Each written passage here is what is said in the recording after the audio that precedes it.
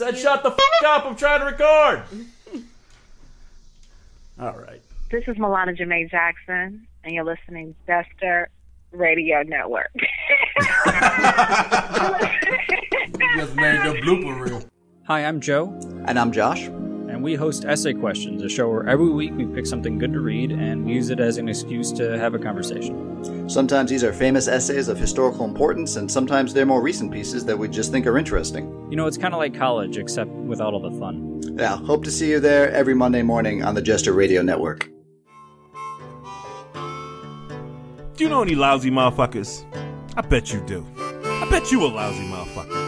I sure am, XL, and that's why we're here to bring you the Lousy Motherfuckers Podcast.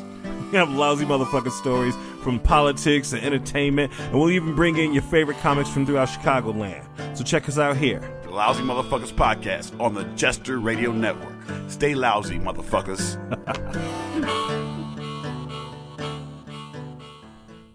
This is Oscar Carvajal from Red Car Tackle, and you're listening to It's Been Done Before.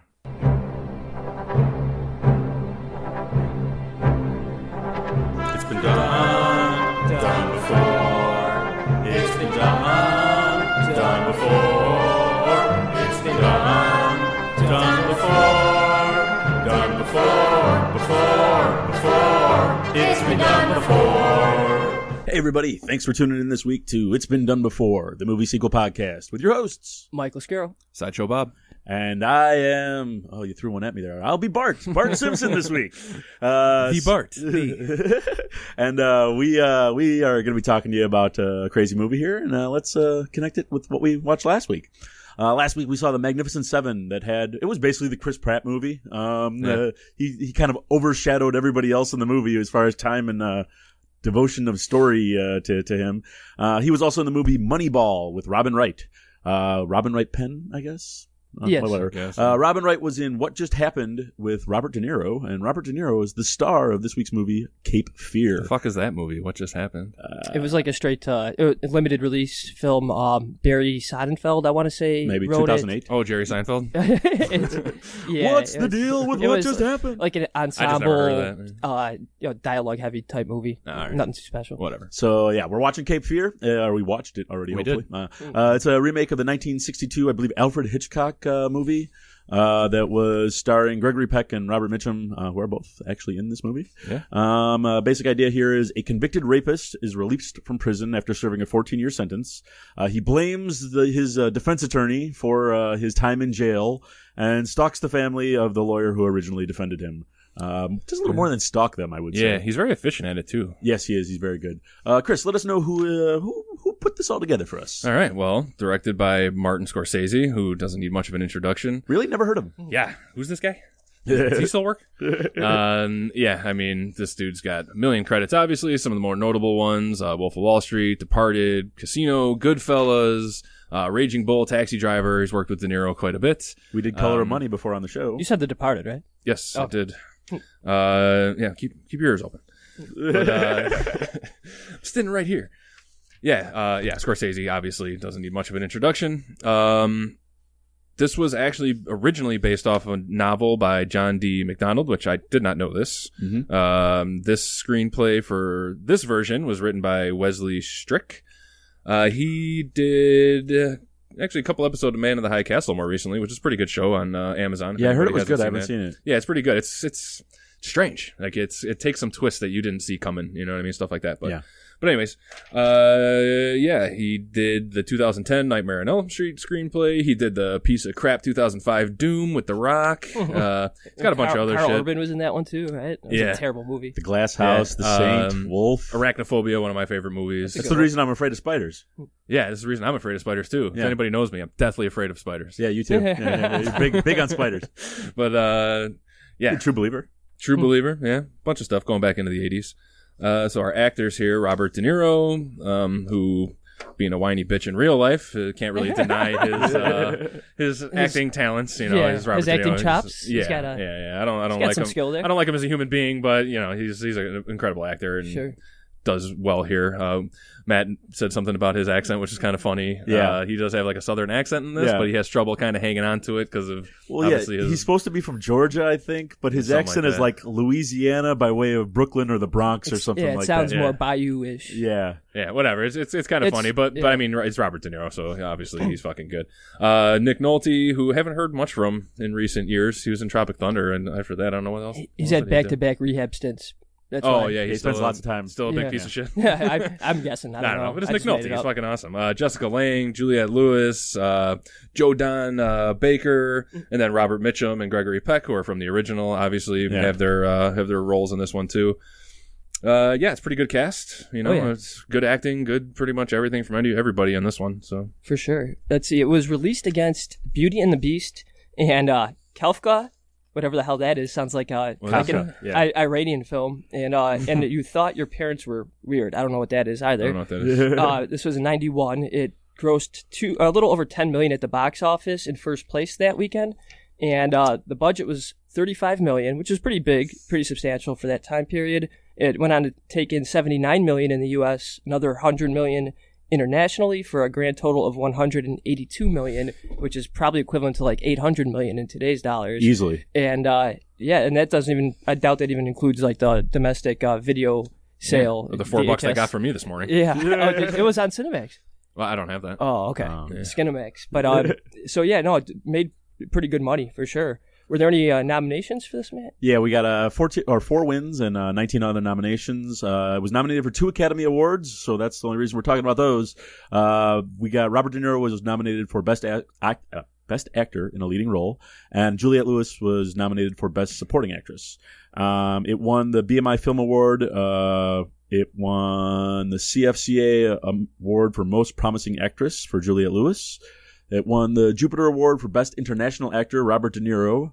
It won the KCFCC Award for Best Supporting Actress. What is that? The Kansas City Film Critics. And we got, that's it. That's all it won. That's all. It just won a bunch of stuff. Yeah, stuff. It was nominated some, for some things. Yeah, nominated for Academy Awards and stuff. That's a big one, right? Yeah. Well, yeah. Yeah. If you're nominated, you're the first to lose. So what is it? If you're not first, you're last? Yeah, who the hell told you that stupid shit? You did, Daddy. You could be second or third. Hell, you could even be fourth. So IMDb gives this movie a 7.3 out of 10. Metacritic gives it a 73%. Rotten Tomatoes is a 74% overall and 77% from audiences.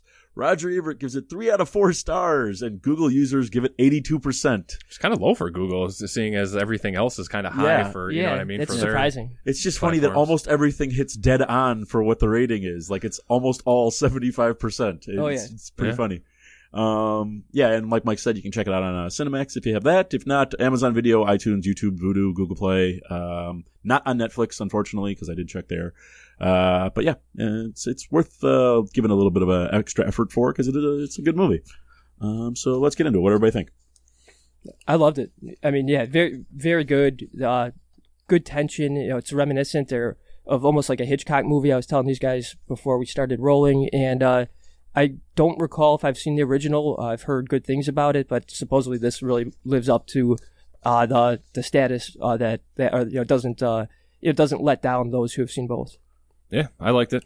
I mean, it's a classic, I guess, for being a remake too. A lot of people that know this movie might not even be aware that it's a remake type of thing. You know what I mean? Because at this point, this movie is like almost fucking 30 years old or something, 25 Well, yeah, years 91. old. So yeah. So yeah, I mean, it's a great movie. It's definitely worth a watch. Check it out. You know. Yeah, I enjoyed it. I remember it being much more suspenseful and creepy when I was younger. I was kind of mentioning this before we started recording. Yeah. I think that might just be because I was younger and I'm slightly more desensitized to this type of Yeah, exactly. thing now. But it's fun. It's creepy. It's very well acted by all of the main characters.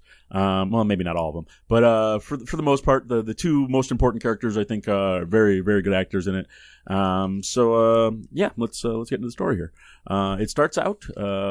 We get like the opening credits, which are longer than they should have been. Didn't it feel like they kind of took Yeah, a a little while? Yeah, I feel like a lot of those movies though from that era had a long setup where they went through everybody, including like the fucking B team actors and the C producers and all that. But it did seem long. Yeah.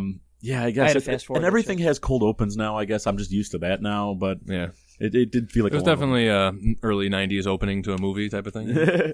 So we get like a shimmering lake reflecting things off of it. At first it's like an eagle swooping down, then it's like a close-up of human eyes, then a face, then it turns red. A little weird, but like I said, in the 90s, that's just how shit was. Yeah, and then the movie opens on Danielle's eyes and face.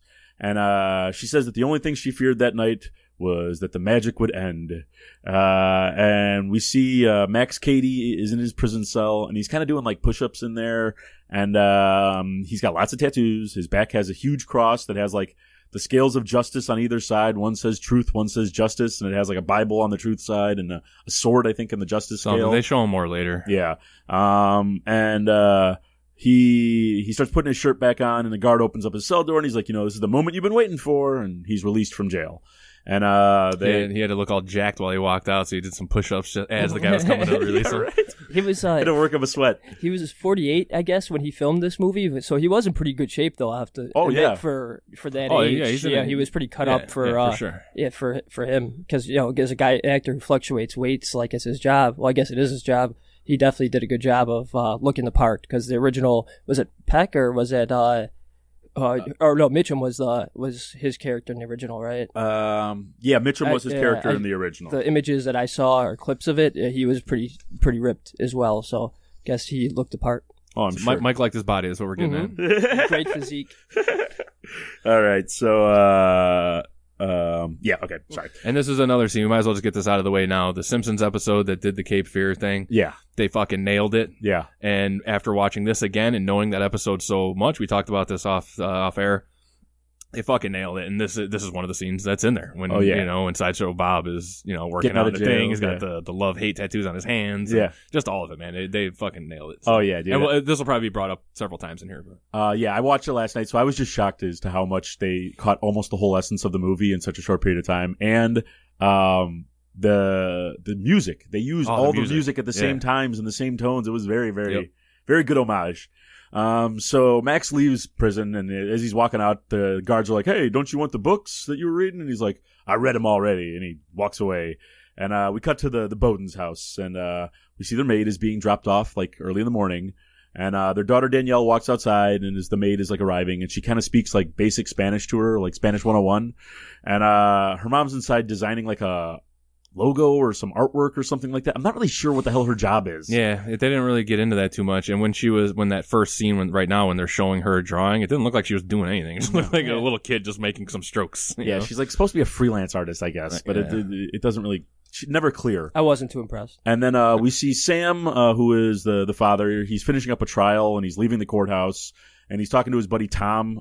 Tom Broadbent is who they have him credited as. And he must be another lawyer, because they don't really explain who he is, but he's always around Sam. So I'm guessing they work together. Then we cut to a scene from Problem Child where John Ritter is like freaking out. Yeah. And they play a lot of the movie for this being like a quick clip. And like, and I know this scene from Cape Fear. It's a very iconic scene. The Simpsons did it in their episode, blah, blah, blah. Yeah. But they did it with Ernest Goes to the Mall. Yeah, exactly.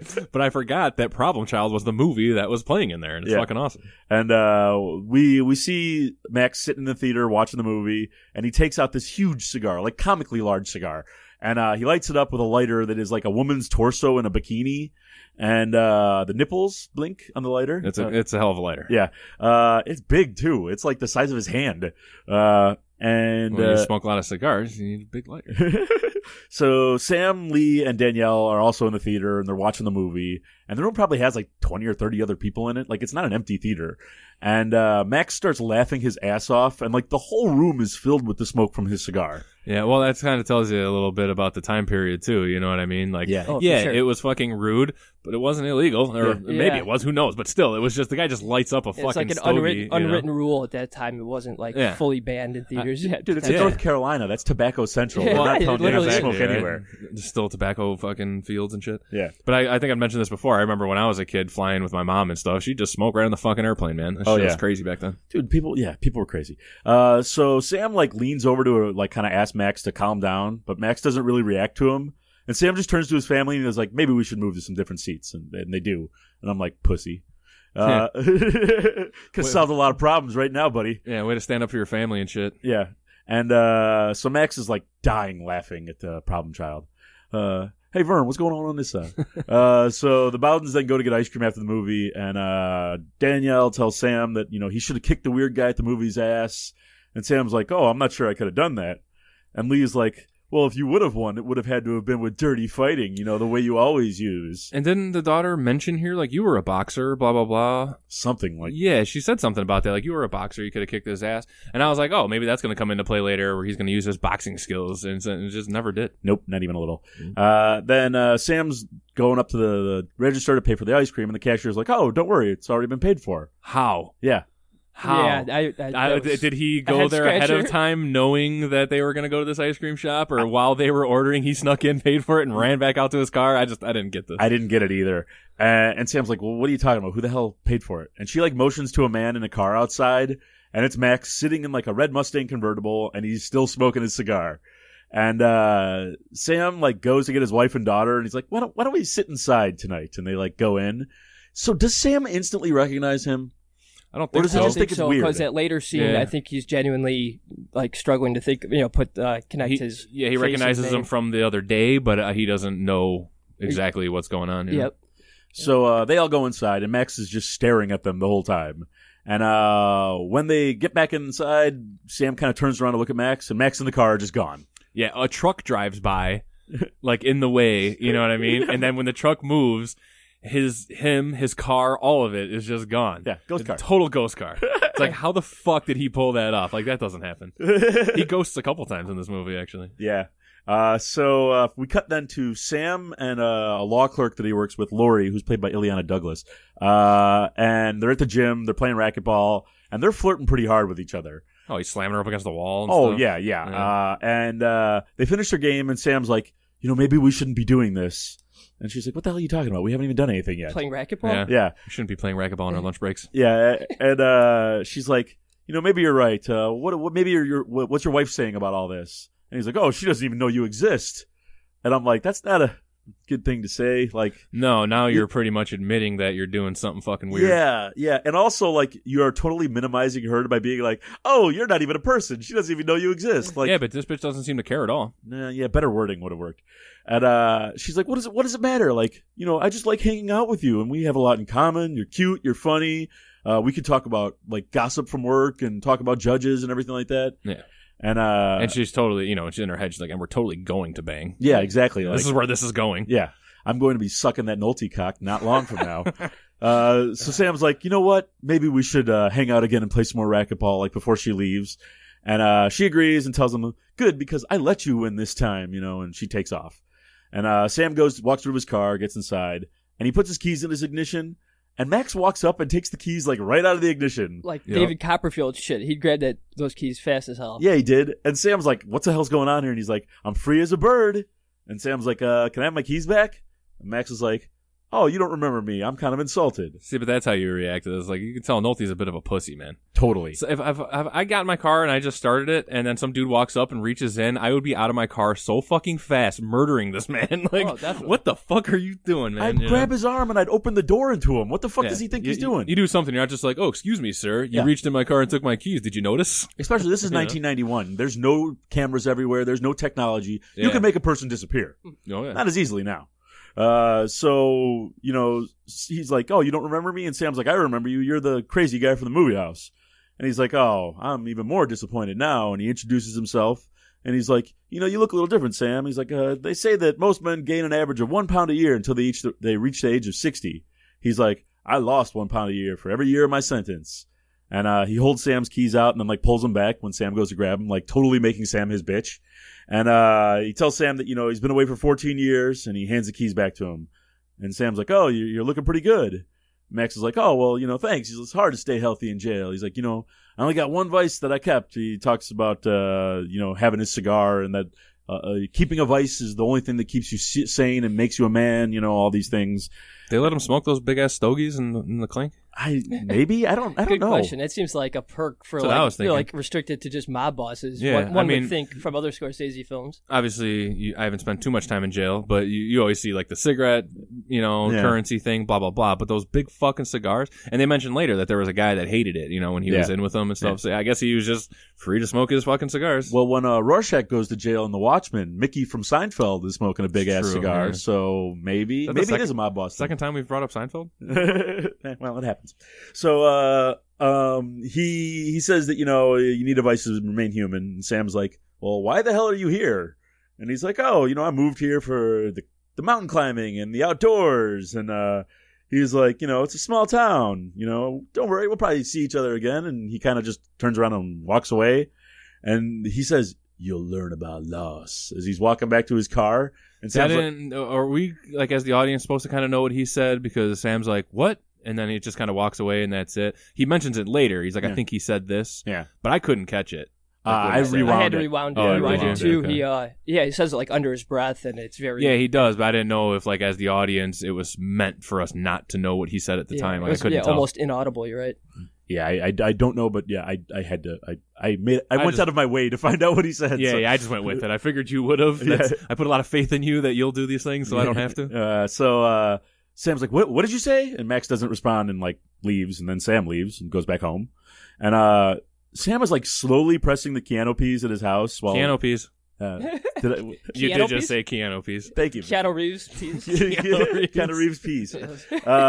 So while Daniela's daughter is trying to write a story for school about their houseboat or some shit like that, and Sam walks over, he talks to his wife about going to the houseboat for a couple of weeks, and Lee's like, you said that you couldn't go before when we asked, and I can't go now, I'm busy. And she's like, and Danielle can't afford to miss any more days of school.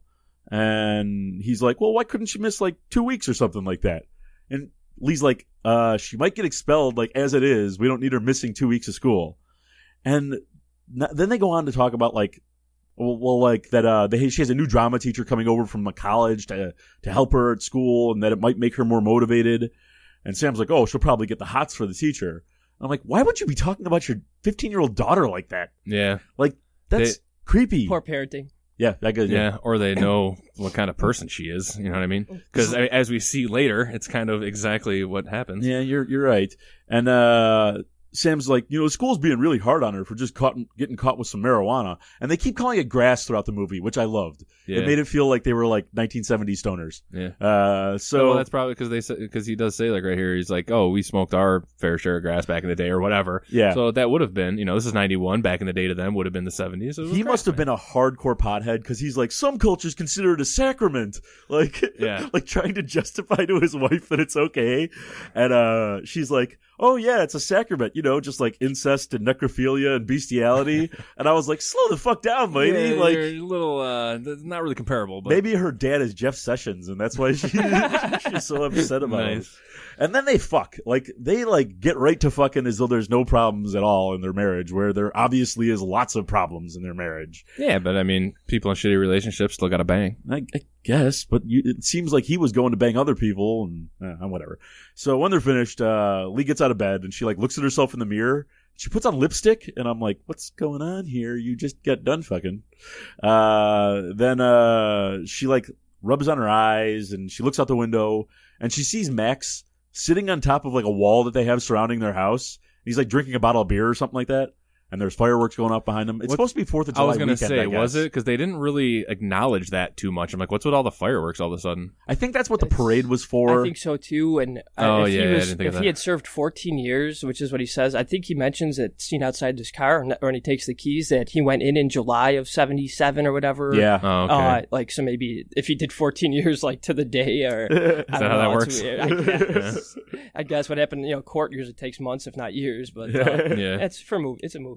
Yeah, and this is something I love that they kind of do a lot of in this movie, where it's she doesn't believe her first look, so she moves to the next window and opens the blinds. I was thinking the same shit. And does it 3 times. Yeah, she goes to each blind. It's the same set of windows, opens each one he's still there. Let me look through this set of blinds. He's still there. What the fuck? What's the difference? Yeah, and what fucking time is it? If there's a fucking fireworks show going on, maybe it's 8, 9 o'clock. Well, it's summertime, 9 o'clock or so. They've already fucked and are in bed. I don't know. It just seems kind of weird. Yeah, it did seem very strange. And it was dark enough. I mean, like you said, it's summertime, but it's it's got to be loud as fuck if that kind of a fireworks display is was going right on. there. Yeah. I mean, Yeah. It was like in their backyard. and so she wakes up Sam and tells him that someone's outside. And Sam gets out of bed and she's like, leave the light off. Leave the light off. Like, don't let them know that we're up. And they both put their robes on. And Sam's like, I think I might know who it is. You know, like not telling her who it is or how he might know. Just, I think I might know. And he gets a flashlight. They both go outside wearing their robes. And Sam's like, I want you the hell off my property. And then he walks into the backyard. And no one's there. Max is gone. He ghosted again. Of course. Wouldn't it be awesome if this was like The Sixth Sense and it was all in his mind? Yeah. That would've Going been a fucking nice crazy. twist. Yeah, absolutely. Like Or- Max is a guy that he killed like 14 years ago who's now just haunting him. That would be awesome. We should have wrote this movie. Yeah, well, we can do another touch to it, you know. Or if she was looking at him out the window and a truck drove through the yard, and as the truck drove by, he was gone. Every time he disappears. Every time a truck drives by, he's just gone. So Lee touches her lips as though she forgot she had put on lipstick and I was didn't like get shocked this. by that. I don't understand. I thought it was going to come up later, like she's been cheating on him, like she was the one fucking around all, the whole time, and she's wearing that lipstick to remind her of somebody. I don't fucking know, but or that she's like Steve Buscemi and Billy Madison, and she's just crazy. Yeah. So they go back inside the house, and Sam tells Lee what Max said about him knowing loss, and Lee's like, well, who the hell is this guy? And Sam tells him that Max went to prison, but acts like he doesn't really remember much about him or the case. And he's like, he's probably just some ex-con that's pissed off at his lawyer. You know how that The happens. 70s were a blur to Nick Nolte, that's for sure. And the next morning, Sam tells Lee to call the cops about Max. And he says that if the creep comes around, that, to call him instantly and call the cops as well. And he tells her, that Max just got out of prison, and he's sure that Max doesn't want to go back, so just calling the cops would probably scare him off. And he goes to work, and he has a meeting with his buddy Tom. And Tom starts filling him in about another lawyer, Lee Heller, how he's some like hotshot big name lawyer in the state, I guess. And Sam then fills Tom in about the whole Max situation. And Tom tells Sam that, Max hasn't really done anything illegal yet, and that if he's worried about him, he should get a restraining order. And Sam's like, I filed one this morning. The hearing's in 10 days, which seemed like a long time. Enough time for someone to get killed in the Easily, meantime. yeah. Like if That's how the system works, though, man. But he's a lawyer. Like, shouldn't he know how to like fast track stuff? Yeah, he has connections and shit. You Yeah. know what I mean? Like, Yeah. Let's get this done. Yeah. He tells Sam about Max's case, and he says that it was a rape case, that he beat the shit out of this girl and raped her. And he said, but that there was evidence that he suppressed or like buried, that the woman was very promiscuous and that could have possibly given him a lighter sentence. But he saw how brutal the rape was and didn't want to, let him get off. And Tom's like, does anybody else know about this? He's like, no, I buried it. And he's like, well, a man's entitled to a good defense, and you were his defense lawyer, so really, you kind of let him down there. Like, what you did was illegal. You deserve what's happening to you. Yeah, every second of it. And Sam's like, but there's no way he could have known about that. He's like, he was an illiterate. He couldn't even, there's no way he could have found out. And we go back to Sam's house, and Lee asked Danielle to come down and, hang out with her for a little bit. And Danielle's like, why? And she's like, oh, is it because of this creep that's showing up? Is he a peeper or a flasher? And Lee's like, what the hell would you know about all that? And she's like, I've been flashed before. Yeah, this What? part was like, What?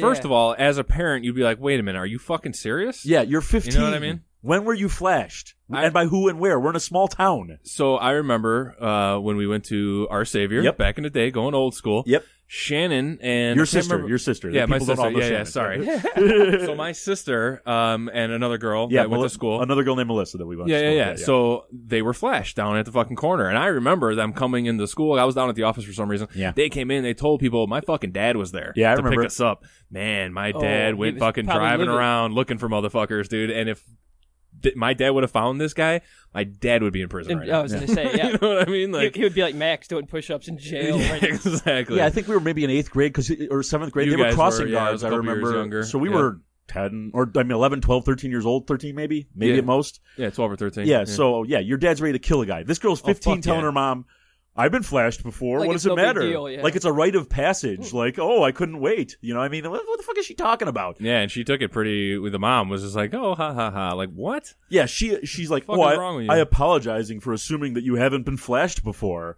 And it's like, no, that's not only not the appropriate response, Yeah, like that's a joke that we would tell amongst ourselves as adults, whatever. But you don't tell that to your 15-year-old fucking kid. Well, I'm just saying. Yeah. Oh, I thought you meant like a joke that time I flashed those young girls at the park. Oh yeah. Well, I mean, like just water cooler talk. Hey girls, I got a joke for you. Look at this. What'd you do this weekend? Well, I got a new trench coat. It was hilarious. Moving on. So, Lee tells Danielle to do whatever the hell she wants then, but not to go outside. And Danielle leaves her mom, who is kind of a weirdo throughout most of this movie. So we see Sam walking down the street, and Max pulls up alongside him and says hello to him. And he stops. They both kind of look at each other, and then a group of teenage girls walk past them. Max is like, oh, they're so sweet at that age. He's like, I have a daughter of my own, and she doesn't even know me. And he's like, her mother told her that I was dead, which is probably for the best. And Sam's like, why are you stalking me, weirdo? Like, what the fuck is going on here? He's like, why aren't you bothering, like, the judge or the district attorney or, like, somebody else more responsible than me for you being in jail? And he's like, you raped and beat a girl. That's a federal crime, like, or a capital crime. You could have gotten a lot worse sentence than you did. And Max is like, oh, I learned to read in jail. Is that, though? I don't know. Can you get the death penalty for rape? Just rape? You know what I mean? Probably. Maybe down there. It would be nice. I would hope so, but I don't think so. I don't think so. Oh, that'd be great. Yeah. I wish that take him I out wish back it was and fucking the case. shoot him. You know what I mean? No, that would be fucking amazing. Immediately after the guilty plea comes in or the guilty verdict, just take him outside, shoot him in front of the victim's family. Yeah, that would be amazing. That would be awesome. Or let them fucking shoot him or something. You know what I mean? I never really got that. Why people on death row are there for like 14 years? You know what I mean? Yeah. Like it's an appeal process. I know, but come on, man, just fucking whack them. And meanwhile, the states or the counties, governments have their has to pay for their incarceration the entire time, which is averages like $25,000 a year. Yeah, exactly. Yeah, it's fucked up. But I was just thinking when he did say this, he's like, you could be on death row right now. I'm like, could he? Yeah. Maybe in Georgia. Is that where this takes place, Georgia or something? Well, this takes place in North Carolina, but he was in prison in Georgia. Yeah, that's right. Yeah, okay. So Max tells Sam that he learned to read in jail, and that after Sam was no longer his attorney, he acted as his own attorney. And he's like, so it's kind of like just two lawyers sitting here talking shop. And Sam's like, you're not a fucking lawyer. And he's like, so how much? How much money? And Max is like, how much money for what? He's like, to leave me alone. How much money to get you the fuck out of my life? Max is like, look at me. Look at my card. I am not in need of money. Yeah, he's driving around in like a mint 64.5 Mustang, dude. Like that thing's fucking nice. Beautiful. Yeah. And isn't your dad really quick, Mike? Your dad had a fucking Mach 1 when we were growing up, didn't he? That 70 fucking car was Mustang Mach tits, 1 man. with it was grabber yellow with the black racing stripe. Oh god, It was, I remember that thing. pristine That fucking condition. is so nice. Yeah, I missed that thing. Wish he still had it. So Max asks Sam, he's like, have you ever been a woman? He's like, you ever been a fat hillbilly's wet dream? And I hope I have. Yeah, and he I'll tell you starts that talking about how he was raped in jail. He was pinned down by 4 white guys and then pinned down by 4 black guys. And it's like, am I supposed to feel bad for you? You're a fucking rapist. Yeah. Like, Fuck yeah, you. guess what? Well, actually, at this point in the movie, anyways, you're not 100% if what Nolte buried actually, you know what I mean? Yeah. Like, if he was maybe innocent, you know what I mean? And being in prison is what made him fucking psycho. I guess you're right, but Yeah, well, I'm seriously, when I was watching the movie, at this point, I'm like, man, maybe, what he did, because he starts, I don't know if he brought it up yet, but he starts saying, how he lost his family over this, blah, blah, Yeah. blah, like it ruined his fucking life, obviously. But at this point in the movie, I'm not 100% if maybe he actually did it. Maybe he was innocent, blah, blah, whatever, so. I don't think so. I think he was a piece of shit that blames Oh, this guy yeah. because he got a harsher sentence than he feels he should have gotten because the woman was at fault. Yeah, he had Yeah. 14 years of no raping. Yeah. You Yeah. know? Yeah. So he has to get all this That raping pissed him out. off. Yeah, as much as he can. And he tells him, basically that he was raped. He's like, what's the appropriate compensation for that? And Sam's like, I don't know, 10 grand. And I'm like, you're shooting way low, buddy. If I had to do Yeah. 14 years in jail and got raped multiple times, if you offer me $10,000, I'm laughing in your face. All right, you can rape me. Yeah. So Max looks confused and he's like, you want to talk about that number? He's like, let's talk about a number. And he's like, let's take 20, 30. No, let's go $50,000. If you divide that by 14 years, it's only about like $10 a day. And he laughs and he's like, 14 years. And all of a sudden an alarm goes off on his wristwatch and he's like, oh, got another appointment. Gotta go. And just, takes right the fuck off. He does that a couple times in this movie where he's just kind of in the middle of being a fucking weirdo and just like, oh, see ya. Later. So Sam goes back to work and he gets a call from Lee. And we get a hard cut to him driving his car back home. And Lee is at home crying and she tells him that their dog died in like a really strange way. And it started acting funny, then it kind of like walked around in a circle, curled up, and like died. Yeah, she said he like wound down and just died. Yeah. And she thinks the dog was poisoned. And Sam's like, well, I told you not to let the dog outside. And she starts screaming at him. She's like, I didn't let him outside. And she starts like girly punching him in the chest. Yeah. And like girly punching him. I've used that as a description a couple times. That is awesome, yeah. And they begin to have like an argument. And Danielle like gets up and walks away and slams the door behind her, like as this has happened like many, many times before. And Sam goes to the police. So real quick, when I was a baby, I don't really remember this. Shannon might, my sister might, because she was a little older than me. My dad had an Alaskan Malamute named Como. There's pictures of it. I think maybe when I was a little baby, there's pictures of me, blah, blah, blah. But my dad actually suspects that somebody poisoned Como. Because, yeah, he was still pretty young when he died, and there was like just this yelp, and then he went out and he was dead. He thinks maybe it was a neighbor thing, was never quite able to figure out, as far as I know, what happened. Man. You know what I mean? So sure yeah, so like when I saw that, I'm sure, if that were the case, you know, I mean, so Dad, let me know, because I know you listen to this. If you have any if you actually knew what happened when I was growing up, but you just never told me, clean. yeah, it's time to come clean. I'm a big boy now, Dad. You could tell me what happened to fucking Como, man.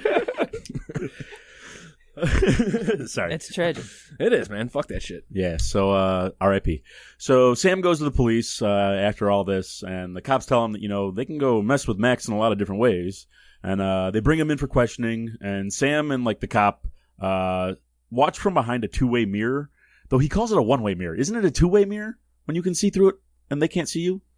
Yeah, one-way mirror is just a mirror, right? That's what I thought. I don't know. Yeah, I'm not sure, to be honest. I figured a one-way mirror was just a mirror. Whatever. I don't know. You're racking my brain now. Two-way window or something? I don't know. Two-way window? Mirror. That's just a window. Yeah.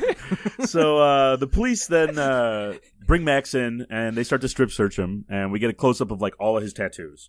And one of them says, "Vengeance is mine," in like a Bible verse notation for what that is. Yeah. And another one says that "my time is near," with like more Bible notations. But at least they did them like legit fucking prison tats, like they're shit tattoos. Oh yeah, they are. And we get lots of other religious and vengeance themed tattoos all over his body. And they find his checkbook, and he has $30,000 in his account. And one cop says that, you know, Max's mother passed away while he was in prison. They sold the farm, and Max got all the money. And the cops only are like, $30,000 though. That seemed low to me too. Yeah. Well, maybe there are other siblings for a farm. Maybe. Yeah, I guess you're right. Then the cops are like, well, do you have any proof that Max poisoned the dog? And Sam's like, no. He's like, but Max came into my house.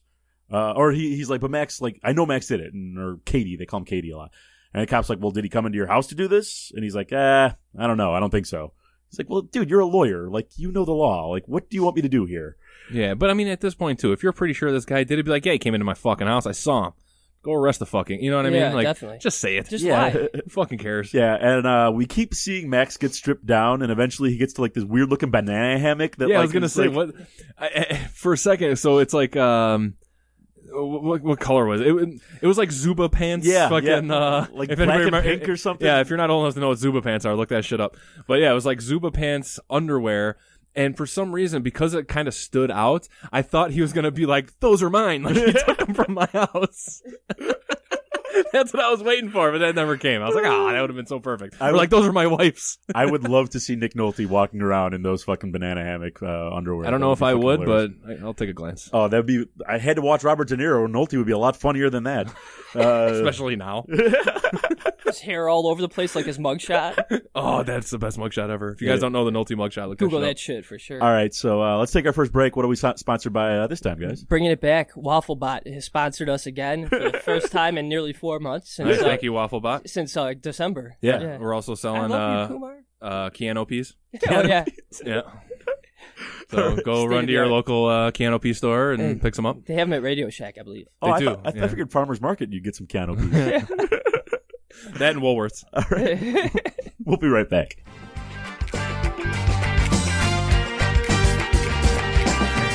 Hey, this is Tony Valley. And I'm David Gavry. And we host a podcast called Jacking Off with Tony Valley, where every week we interview poker players and game runners about the ins and outs of the underground world of poker. And we discuss strategy, philosophy, and other topics. You can listen to us on the Jester Radio Network every Thursday at 9 a.m. at jackkingoff.com, or you can find us on iTunes, Stitcher, or Google Play.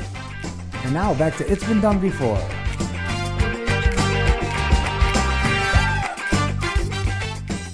Welcome back, everybody. We're still talking about Cape Fear, the 1991 remake. We left you off where our villain, Max, was kind of being strip searched in front of the guy he's going after, Sam, and we got to see a nice banana hammock. We got to find out that Sam should be smarter as a lawyer and realize that he really doesn't have any evidence against Max and can't go to the police yet. And we're going to pick you up where another kind of semi-iconic scene from the show, from the movie, where they're at the 4th of July parade. Yep. So Sam and his family are walking on the street. They're going up the parade, and Sam tells Lee that sooner or later Max is going to make a mistake and the police are going to catch him. And she's like, I'd like to kill him. And they get there, they're standing on one side of the street, and Max is standing on the other side of the street, like watching the parade, but really staring at them. Perfect position, too. Yeah. It's like, did he know, like, this happens so much in this movie, too, where it's just, he just nails it, like where they're gonna be and where, you know, they're at a whole fucking parade. How did he know where they were gonna stop and start watch it? And then he's just right across from him, you know? He's really, really good at this stalking. Well, he has learned their tendencies perfectly. Yeah. And he just got out. Yeah, right? Like she was barely born, like when Danielle was barely born when he went into jail. True, so like, how could he know what she's like? Whatever. So Sam sees Max, he tells Lee, and then he just instantly walks across the street to confront him. Which I mean, I guess, you know, you think a guy killed your dog, you're probably gonna go over there and say something. And like your wife's dog, it wasn't his dog. Yeah, I forgot the wife's dog. So Sam asks Max like what he's doing there. And Max just keeps staring at Lee and tells him that she's a hot piece of ass and that Sam's a lucky man. And Sam then, like, I don't know if he punches him or shoves him, but, like, knocks Max to the ground. Yeah. And a bunch of people break the fight up instantly and, like, help Max up to his feet. And they all kind of look at Sam like he's an asshole. And Max is like, hey, you got no right to do that. He's like, you know, I could sue you if I wanted. And Max turns around and just walks away, like, all casually. And everybody's looking at Sam like, what the fuck was that about? Like... Everybody in the town. This is where you say, like, hey, this guy's stalking my family and killed my fucking dog, man. Yeah. Everybody here, just this say guy. it. Yeah. Like, you live in this small town. People might know you. Yeah, the police might not be able to fucking prove it, but you can tell people in the court of public opinion can know this guy's a creep. I didn't even think of that. It is a small town. Just start telling everybody you know. Be like, hey, you see this fucking guy around, man. Yeah. He's fucking, like, stalking me. Yeah. He's a fucking He went to creep. jail He's for a rape. rapist. Yeah. You kind of throw that around a small town, man. You might get pitchforked out of there, you know? No, but Sam wants to keep it all on the low because he was having an affair and hid some evidence about a even rapist. An affair. No, a pretend affair, like a pre-affair. Idiot. So Lee walks over and she's like, what the hell's going on here? And she just left Danielle alone on the other side of the street. Yeah, that's what you do. And I'm like, more good parenting. Yep. This is like the opposite of Dr. Spock. This is like Dr. Worf, because this is fucking nothing to do with, you know, being a good parent. Then we cut to a bar, and Max and Lori are like at a bar together. Lori is very drunk, and she's flirting with Max, and she tells him like the story about her and Sam and how Sam stood her up, and she says that she hasn't slept with Sam yet, and Max starts kind of teasing her, and she asks Max where he's from, and Max is like, I'm from the Georgia State Correctional Facility, and she laughs, and she's like, really? And he's like, I'm serious, and she laughs again, and she's like, you know, I want to tell you a joke. And she's like too drunk to remember the joke at first. And then she tells it perfectly. And she's like, it's about this guy who killed his wife by like cutting her up into 52 pieces. And the girl that was like met him on a date was like, oh, so you're single then? And they both laugh. And she's like, so what did you do? And Max is like, oh, he's like, I cut my wife into 52 pieces. And they both laugh. And she's like, no, really, what did you do? And he kind of starts to skirt around the answer, and then he tells her this story that I'm sure he had been concocting for years to make himself. He's like, "What would be the most like likable story I could tell as to why That's I what I'm would going be, to tell be people. in jail?" Like people feel sorry for me why I'm in jail. Yeah, you know? he says that he was protesting a nuclear power plant or something like that. I guess, and in Springfield. Yeah, right. And the police came to protest him or to arrest him and everybody else. And that one of the cops got a little too handsy and violent with one of the women that was there, so he turned around and punched the guy in the face and ended up in jail for it. So he's the good guy. Yeah, and you know, a protester with a heart of gold. It was just defending a woman's honor For 14 years. Yeah. Well, he didn't say he had been in jail. He didn't. Yeah. But So Lori is pretty satisfied with that answer, and she orders another drink. And instantly, we cut to them back at her place, ready to fuck. And Max gets on top of her. She is very drunk, and he kind of like flips her over in a rough way. And she's like, "Ooh, we're gonna have a little rough. I like it like that, you know." And she's receptive. Yeah, he then takes out some handcuffs and like starts to cuff her. And she's like, "Ooh, am I under arrest?" And he's like, "Not exactly." And then cuffs her other wrist. And then he starts getting violent. He like grabs her arm and twists it and like breaks her arm.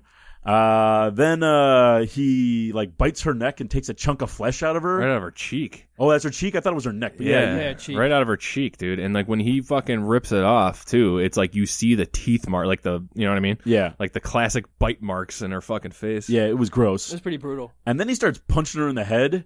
Yeah. And then the camera leaves the room, and we see like his silhouette through closed drapes, and he is just pummeling her as she screams. Yeah, pretty disturbing. Even without showing it, just I think that's the look they were going for, just with the tension building. Yeah, I mean, this is almost the point, too, where if I had any doubt of whether he did it before and maybe just being in prison innocently kind of made him a psycho because of losing his family, it's like, nah, he's probably always been nuts. He has no problems raping and beating this chick. Yeah. He probably did it last time, too. And because it's her, you also know it's not like this was just a random woman he met in town. That Oh, no, he did that. Yeah, he picked her on purpose. Yeah, he targeted her to target Sam so that he could be like, look, I raped this other woman you're with, and I can rape your daughter or your wife too, you know. And after that, we cut back to Sam's house, and he's like at the piano again, and he's playing with some Keanu peas, and he notices that the wire for one of them is missing. So, you know, you hit it, it makes no noise. And he turns to Danielle, he's like, do you know anything about this? Like, what's going on? She doesn't know. And then he goes to the Lee and he like asks her about it in a very like accusatory manner, like, you know anything about this missing like piano wire? And she's like, no, what the fuck are you talking about? And then he gets a call like from the police right away saying that they might have a break in the case, and he's like, okay, I'll be right there. And he gets off the phone and he tells Lee that, you know, Max raped another girl, like another in quotations. And Leah's like, what are you talking about? Like, I thought you said he was in jail for battery. And he's like, he was. I got him off I got the charges reduced for him. And she starts giving him shit about like being the type of lawyer that would get a scumbag's charges reduced. Which she does a bunch in this. Like she is constantly critical of the fact that he's a lawyer. And it's like, yeah, but you got a pretty nice life.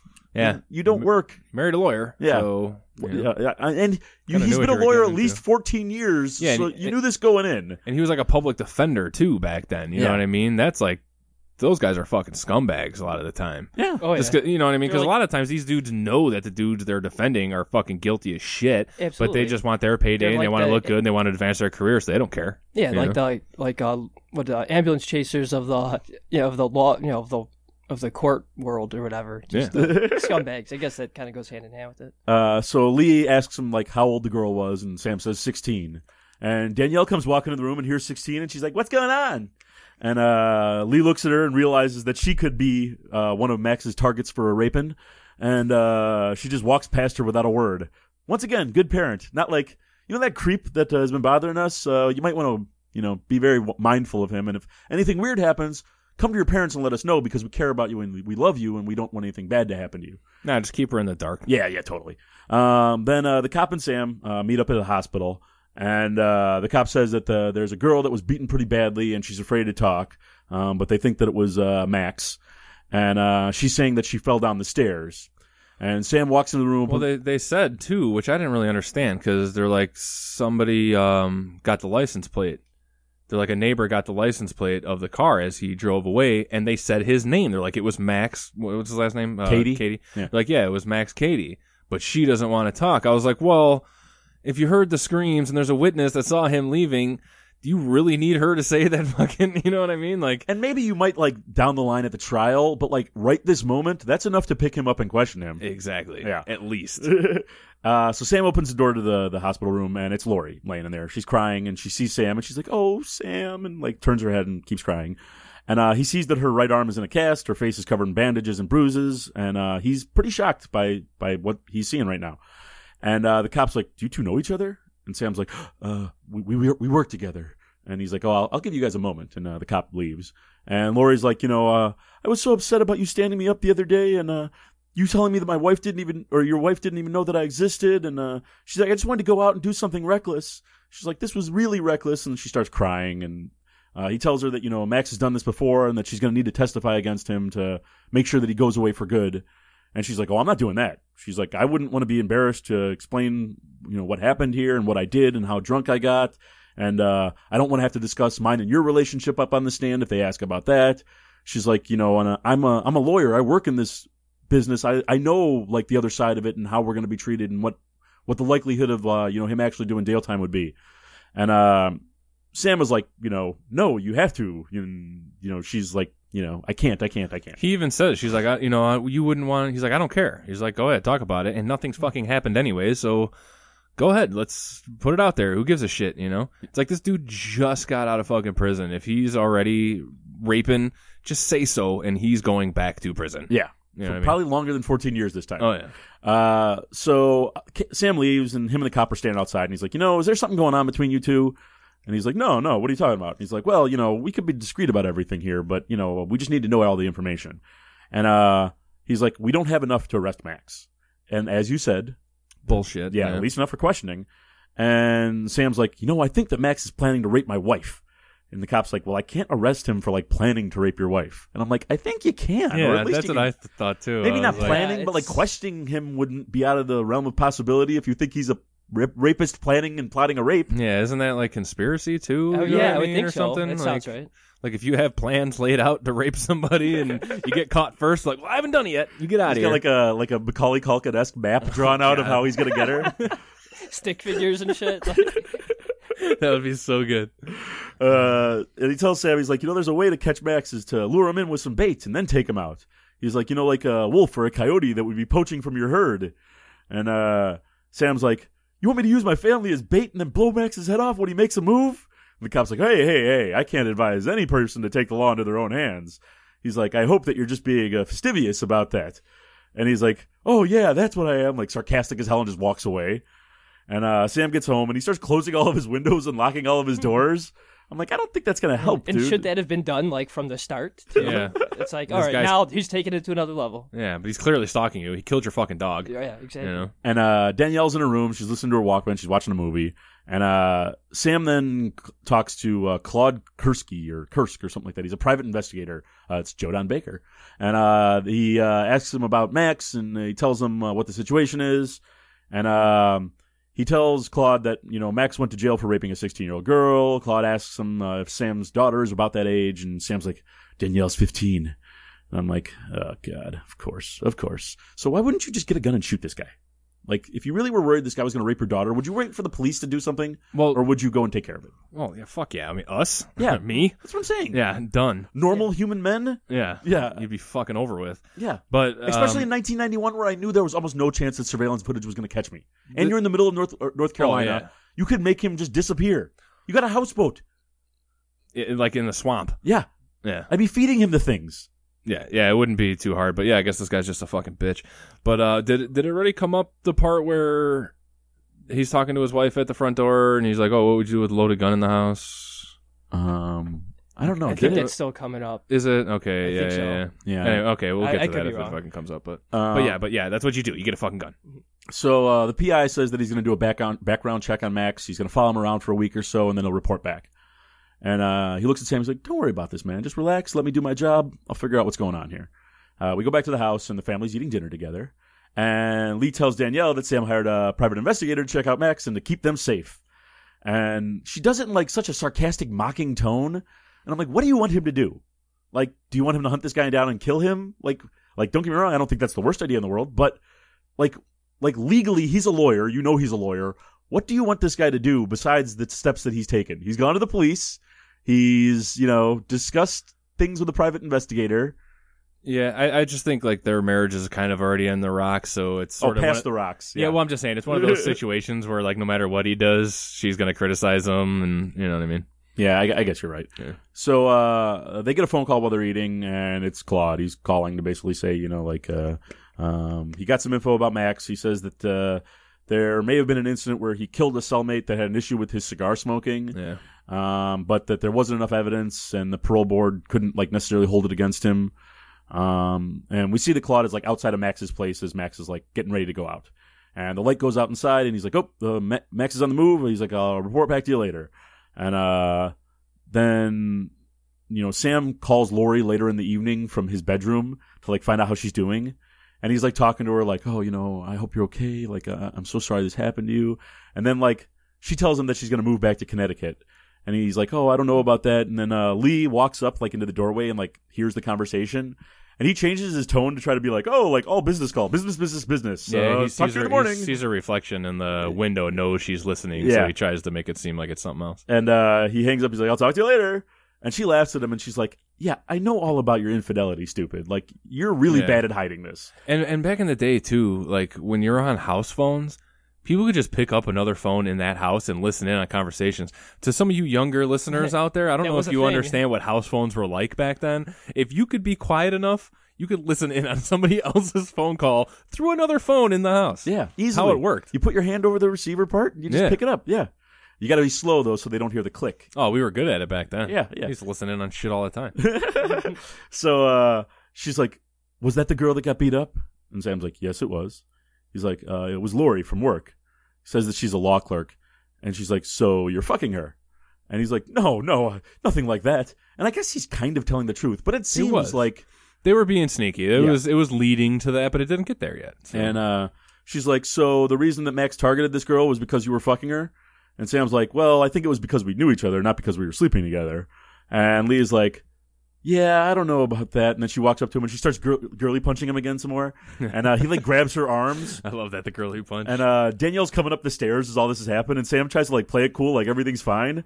And Danielle looks at him like, what the fuck? Yeah. You know, like, what's wrong with you two? Like, just end it, please. Like, I don't want to have to deal with this anymore. And she's like, you know, I thought we moved to get away from this shit. And then like goes into her room. And Sam and Lee argue about the marriage. They scream at each other. She talks about their time in therapy. She's like, why did you even bother to get married? Like, why did you bother to move us down here after we got married? They scream at each other. Danielle can hear everything in her room. And she calls up her friend Nadine, who I guess is in the drama club with her or some shit like that. I guess. Is that the girl she runs into later in the hallway? Or no, I don't think so. No, because she doesn't go to drama with her. Yeah, I don't know. They just don't really explain that. Yeah. And Lee tells Sam that he doesn't have the balls to walk out on their marriage, which is anytime a woman tells you don't have any balls, it's a tough feeling.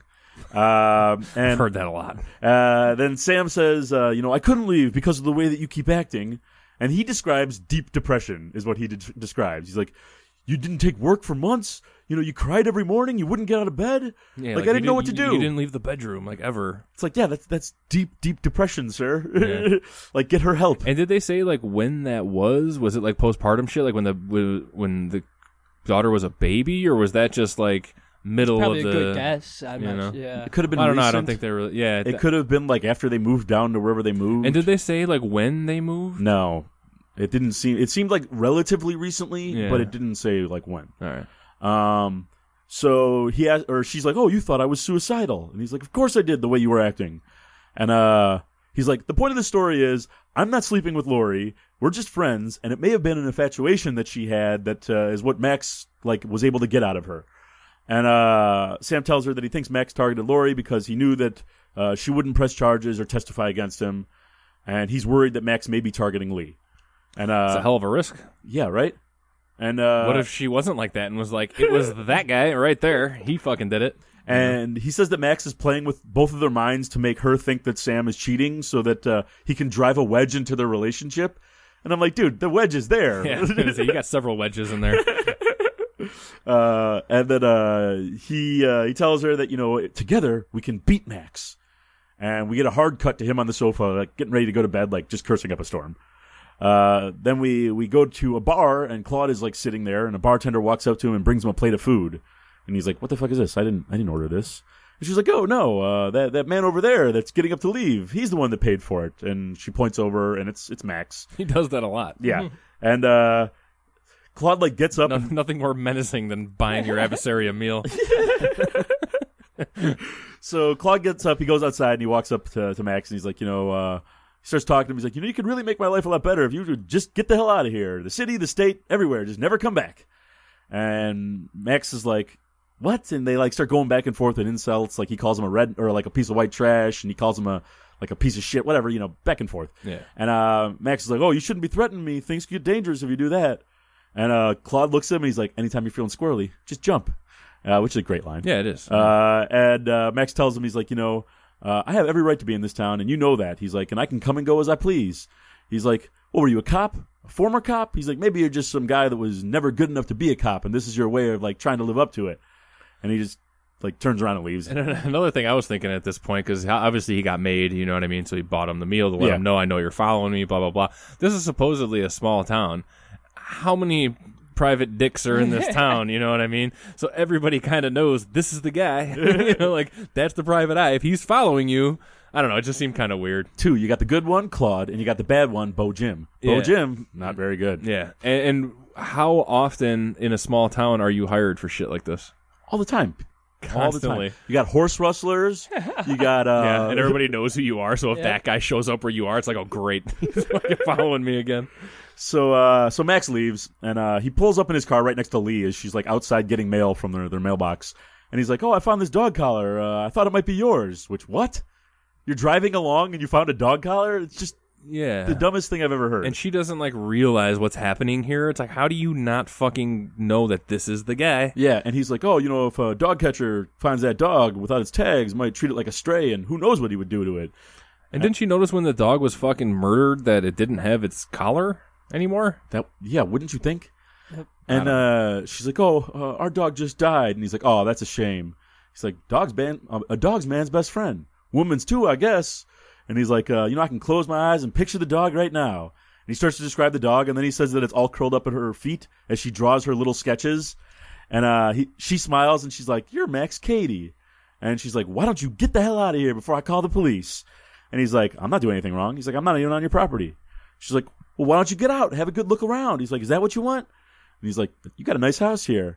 And she's like, "What the hell's going to make you happy here? Like, why are you doing this?" He's like, "Oh, I can't be happy if you're not happy." And he says that prison made him really hardened, and that, you know, maybe he's not her type, but both their lives may have been different if Sam hadn't betrayed them both. Which is, like, how does he know all this? Like, I don't know. How does she know? I was kind of thinking that, how does he know that she knows that he's cheating on her? I mean, how all of this? Like, it just... Yeah, and this is before the information age, too, you know what I mean? Can't just go online and pay $20 and find out anything about anybody, which you can do, by the way. Yeah. So he says that, you know, maybe one day, or maybe they both would have been happy if Sam hadn't messed with them. And Danielle comes walking outside to tell her mom that there's a phone call for her. And Lee, like, spins around and she's like, "Don't come any closer. Stay right there. Go back inside." And she turns around and Max speeds away. But Max, like, looks at her, like, when the kid walks out, and he kind of looks at her like, "Oh, shit, there's, like, a 15-year-old here that I can do something to." It's like, if you already know all this shit, why did you seem kind of surprised to see her? I don't know, it just seemed kind of weird in this moment. Yeah. And then he did his thing where he's just in the middle of being fucking weird and just takes off. Like, mid-sentence, like, you like... I'm going to start doing that to people. Like, when I'm fucking just being all weird with people, just in the middle of talking, just take off. Like, just confuse them a little more. Like, after they ask a question or something. Like, yeah. It was something they said. Just make it a little more awkward. So, Sam goes back to his work, and, like, as he's getting out of his car, Claude, like, pops up out of nowhere, and he's like, "I thought I'd find you here." I'm like, "Yeah, it's his work. Where else? He's not at home. He's not at work. There's not a lot of other options." Good job, detective. And he wants to talk. He tells him that Max, you know, made him, and, you know, that they had a conversation. And he's like, "You know, this morning Max is at the library reading Nietzsche." And he's like, "You know, I can keep tracking him here, but it's gonna get expensive." Sam's like, "Okay, well, I don't need you tracking him during the day." He's like, "Follow him for the next couple nights and let me know what's going on." Claude's like, "You know, I got another friend here that might be able to help with this situation." And he kind of makes it sound like the guy's gonna attack Max and, like, hospitalize him if he wants him to. He's like, "Well, what's your solution?" He's like, 2 pieces of pipe and a bicycle chain. And Sam's like, "Oh no, we can't do that." He's like, "I'm a lawyer. I can't operate outside the law." And he gets in his car and drives away. And that's why you and your family are in danger, you piece of shit. Like, just fucking come on. Sometimes you gotta do some things, you know what I mean? So he gets back to his house and he's like, "So how's everybody doing?" And Lee walks up to him and whispers in his ear, like, "He was here today."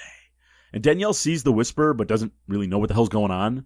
And she goes in her room and she gets a phone call from Max, pretending to be her new drama teacher. Which, how does he know about this?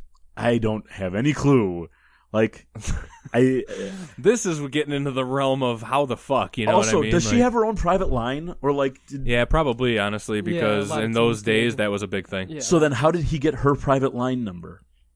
I don't know. The Yellow Pages? At the school? I don't know. So he asks her how she's doing. She says, "Okay." And she's like, "But I'm going through a lot of crazy stuff here at home."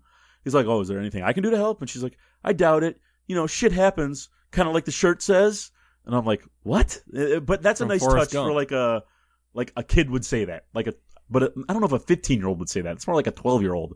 But, like, yeah, maybe. You know, kind of like the shirt says. But I just thought of Forrest Gump immediately. Yeah. It happens sometimes. What? Shit. Yeah. So Max tells her that she can use her negativity and bring it out in drama class. And he tells her to use her anger and her sexuality and everything that she does, which is so pedophile-ish. I don't know if that's a word, but so pedo, It should is we now. call it? So pedo. So Max is at his place, and he's hanging upside down, like doing like Batman crunches or whatever the fuck he's doing. Batman crunches. Well, you know what I'm talking about. Oh, you've from never the been? You don't do Batman crunches? And she's like, oh, well, I'll see you in class tomorrow, and like confirms the classroom number. He's like, oh, no, they didn't tell you. They changed the location of the theater. Like, what a better place for drama club. And he tells her to use her fear. And he's like, oh, listen to this music that I'm playing.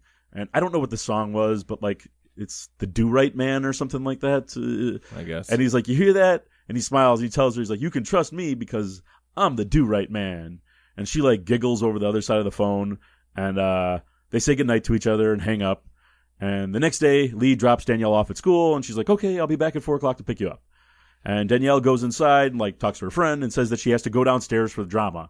Which, downstairs for this huge theater auditorium? Yeah, and when she walks down there too, she's like in this basement hallway. The dark, like, creepy hallway, yeah. Yeah, I didn't get that. I'm like, that's like a where the dungeon, fucking yeah. theater is? That doesn't make any sense. But like that theater was gigantic. It was huge. Like, and it went, when she walked in, it was one of those like recessed seating things where like the seating went down Yeah. to the stage. So you're already downstairs in the basement. Now you're going, what is this, like 3 stories underground? That's what I was Did thinking. she walk upstairs to get to her friend that she told that she had to go down? Maybe like she was on an upper level and she had to Maybe. go back to the main level, essentially. Maybe, but it just seemed odd the way she's like, I gotta go downstairs, It did. and then it just seemed like she was in a basement, and then Just the path she took to get there. It's Yeah. like if there was a show going on, this is where you would make the parents walk through to get to the fucking theater. I don't know. Elderly people. Yeah. Yeah, going downstairs. and like if you're going to class this way, if this is a true way to go to class, why is there nobody else in the hallway? Definitely. No teachers, no students, nobody. So she goes through the hallway. She walks into the theater. It's empty. The stage is lit up, and there's like a giant like gingerbread house on the stage, kind of. Yeah. And Danielle's like, "Hello, anybody here?" And she asks if Nadine is there, and we see like a shadow in the house, like moving on stage. And it's Max, of course, and he lights up a joint because he's a cool dude. Yeah. Smoking Brazen some as grass. fuck, man. Walking into a random school. And when he called her the night before, I was thinking this. He's like, no, it's been changed. It's in the auditorium or in the theater Yeah. or whatever. Did he scope out the school He had already to. to Yeah. know that this was, you know what I mean? Like this I is. think so. That's how you got her number too, potentially. That's just Yeah. my theory. Oh, and then he did in a second here. He does mention another girl's name, so he must have had a list of something. But I don't know. yeah, he just maybe it's something that was on the cutting room this floor. motherfucker another is scene. good at what he does He's for the the best stalking stalker, shit, man. yeah. Yeah. Yeah, he is a Hall of Fame stalker. So Daniel walks up to him and she's like, hello, like, who are you? And he's like, oh, am I busted? Am I busted over here? And she's like, you can't smoke grass at school. And he's like, she's like, are you here for drama? And she asks if he's the teacher. And he's like, yes. And he's like, let me guess your name. And he guesses another girl's name. Like he has a list of students. And she's like, no, I'm Danielle Bowden. He's like, of course, we spoke last night. And she's like, yeah. And she's like, very like giggly with him, like almost like she's infatuated with him instantly. She's smitten. Yeah. Yep. Yeah, and I think she was on the phone before. You know what I It mean? was Like, weird. Yeah. She she's a just likes fuck- the attention or something. She's an idiot, is what she is. and she wants to fuck apparently because she is like very into this idea of an older man having an interest in her. Yeah, and if she at this point still thinks she's just showing up for this class, where are the other students? Yeah. Like, what's happening here? What's, I don't know. It's just really, I want to say naive, Very naive. but I want to say fucking retarded. Like, Yeah. she's just dumb as hell. Yeah, I kind of agree with that. So Max like takes another couple puffs on his joint and he's like, "Oh, how rude of me!" And he like hands it out to her and offers it to her. And he looks at her and he's like, "Oh, it's okay." And he starts singing, "I think we're alone now." And she grabs it and she takes a hit. And he's like, "You know what? You can keep the rest of it." And he like takes it and he like dyes it out on his tongue. And she's impressed by that. Good move. Which I guess a 15-year-old girl would be impressed by Yeah. that. Yeah. And he laughs and they start talking about a Thomas Wolfe novel. And he starts asking her if she's read some trilogy about sex. She said she read Tropic of Cancer and the parts of it were very, very vivid. Can't stand you. Yeah. That's all I thought of when he said Tropic of Cancer. No, it was Tropic of Capricorn. So he says that her parents want to keep her innocent, and he mentions her getting into trouble before for smoking grass at school. Grass. Which, how did he know that? And Yeah, he knows fucking everything, man. He got into like their fucking permanent records and shit. yeah. So she stops him like mid-sentence, and she's like, "Where are you from?" And he's like, "Where do you think I'm from? Wrong answer, dude. Wrong answer. Yeah. If you ever ask somebody a question like that, and they're like, "Where do you think I'm from?" You turn around and run. You run quick and you run fast. He's like, "Are you gonna get mad at me if I tell you where I'm from?" And she's like, "No." And he says that he's from the Black Forest. And she's like, "So you aren't the drama teacher?" And he's like, "I might be the big bad wolf." And she's like, "Are you the guy that's been hanging around my house and that killed my mom's dog?" Yeah. So nonchalant about it. Yeah, There's red she, flags everywhere. Yeah. Once again, my mom's dog. Like, not my dog, not our dog, Yeah. my mom's dog. So did her and her dad just hate this dog? Probably. Maybe. Maybe they killed the dog. Blamed it on Max. Perfect opportunity. This whole thing, like you said, is in his head. Max doesn't exist, and he's just killing dogs and raping his fucking girlfriend and shit. Raping his girlfriend, raping his wife, raping his side daughter. piece. Yeah. So he shows up at school and his daughter's confused by him. She has face blindness. She doesn't realize it's her dad talking to her That's why because he she's has so his hair trusting. slicked back. It'd be like a precursor to Shutter Island with another Scorsese you go. movie where everything's in the head. Well, now I don't have to watch that movie now. You've seen it before. Yes, I have. So Max says he doesn't know anything about a dead dog, and he's like, "Oh, it's such a shame." He's like, "What kind of dog was it?" She's like, "I don't know, a fluffy dog." And he's like, "Oh, well, I didn't kill the dog." And she's like, "So what are you doing here?" He's like, "Oh, well, I just wanted to meet you, find out what you're like." No grown man wants to meet a 15-year-old girl and find out what she's like, unless it's his daughter. Yeah, unless Chris Hansen's about to walk out of the other room. And she's like, "Are you going to hurt me?" Which, what? No. And he's like, "Of course not. I'm not going to hurt you at all." He's like, "I'm just here looking for the truth." That's what people say before they hurt you. Every time. And he's like, "You didn't judge me when I came in here." He's like, "When you came in here, you caught me smoking that grass. You didn't judge me." He's like, "But what did your parents do when you got caught smoking grass?" She's like, "Oh, they yelled at me, and my dad told me I couldn't drive the Cherokee," which, yeah, you're 15. I was going to say you're 15. He should have yelled at you. Even, hey, weed's cool, man. I'm all right with it. But fuck, my 15-year-old smoking it, you got to tell him something. Be like, hey, not yet. Like, yeah. You don't just act like, meh, whatever. Get through school, grow up a little bit, then smoke all the weed you want. Who gives a fuck? But, Yeah, once you can, afford rent, smoke as much weed as you want. Yeah, exactly. But until then, let's chill out on it. So she's like, "Why do you hate my dad?" And Max is like, "You need to forgive your parents for the way they acted." And he's like, "And I don't hate your dad. I'm here to help your dad." He says that everybody makes mistakes. He's like, "But me and you, we admit our mistakes." He's like, "Your dad, he doesn't want to admit the mistakes that he's made." He's like, "And everybody has to do that, and every man has to go through hell to reach their salvation." And he's like, "Nobody in your family's happy, are they, Danielle?" And she says, "No, none of us are. Mom, dad, her, none of them." And he's like, "Did you think about me last night after we talked?" And she kind of smiles and giggles, and she's like, "I did." And he's like, "I might have thought about you too." And he asks if it's all right if he puts his arm around her. It's like, no, it's not all right. Like, she might let you, but all right is not the way I would describe it. I don't think he gives a shit about what's all right. But her reaction here, that's not all right. No, yeah, she thinks about it for a second and then shyly says, "I don't mind." Yeah. And he comes over and touches her face and touches her lips, and she starts sucking on his thumb. Yeah, he kind of just shoves his thumb in her mouth, and she's like, "All right." And all I kept thinking was, it's kind of weird. Even though this is all no, it's really fucking weird. Even though this is all make believe, this is still teenage Juliette Lewis sucking on nearly 50-year-old Robert De Niro's thumb. Yeah, and I think we talked about this off air. How old was she when this was? She was 18. 17 or 18. Yeah. Okay, yeah. So I was gonna say if she was actually, because it's kind of hard to tell. She does look like she could be 15 in this movie. You know what I mean? But yeah, and especially what's about to come up. I don't know. I was just thinking. I was like, fuck, man. They're pushing some shit here. Yeah, and as she's sucking his thumb, he's watching her and smiling, and then he takes his thumb out, rubs it on her lips, and then pushes it back in, and she keeps sucking on it. And I'm like, dirty girl, you've done this before. Yeah. And they both smile. They start kissing, and they start making out. Pretty. This is where I was like, I wonder if she's 18 while this is being filmed. Yeah, no, definitely not. Because she was born in 73, and this came out in 91. Oh, okay. So unless they filmed it all at the beginning of 1991 and she was born on January 1st, which she wasn't. Which she was not. Yeah, which she was not. I looked it up. Yeah, she had to be 17 or 16 depending on when they filmed this. All right, fucking A. But in California, I bet you that it's nice and legal to do that because California has very, very lenient laws against... they certainly do. Everything. Against everything is right. Yeah. Pieces of shit. Then he touches her face, and then just walks away from her all like slowly and calmly. And for a moment, she stands there like all flustered, and then runs out of the room as though she's terrified. Yeah, well, he like walks back into like the set. Yeah. This I didn't really understand. Like, was he maybe seeing if she would follow him back there for a little more action? I don't think so. Or was he just like... I think he proved his point or whatever. Yeah, like, I'm out of here, and then was, she fucking runs off, you know? Yeah, I wasn't too sure. But yeah, but she did decide finally to fucking run off. Yeah, he was should have done and immediately. Paranoid. When she first walked into the theater and nobody was there, she should have ran off. But, you know. So Sam then calls up Claude and tells him, that Max came to Danielle's school. And Claude's like, did you call the cops? He's like, I couldn't call the cops. He's like, you told me that the cops don't do anything. He's like, I want to hire the 3 men to do the hospital duty.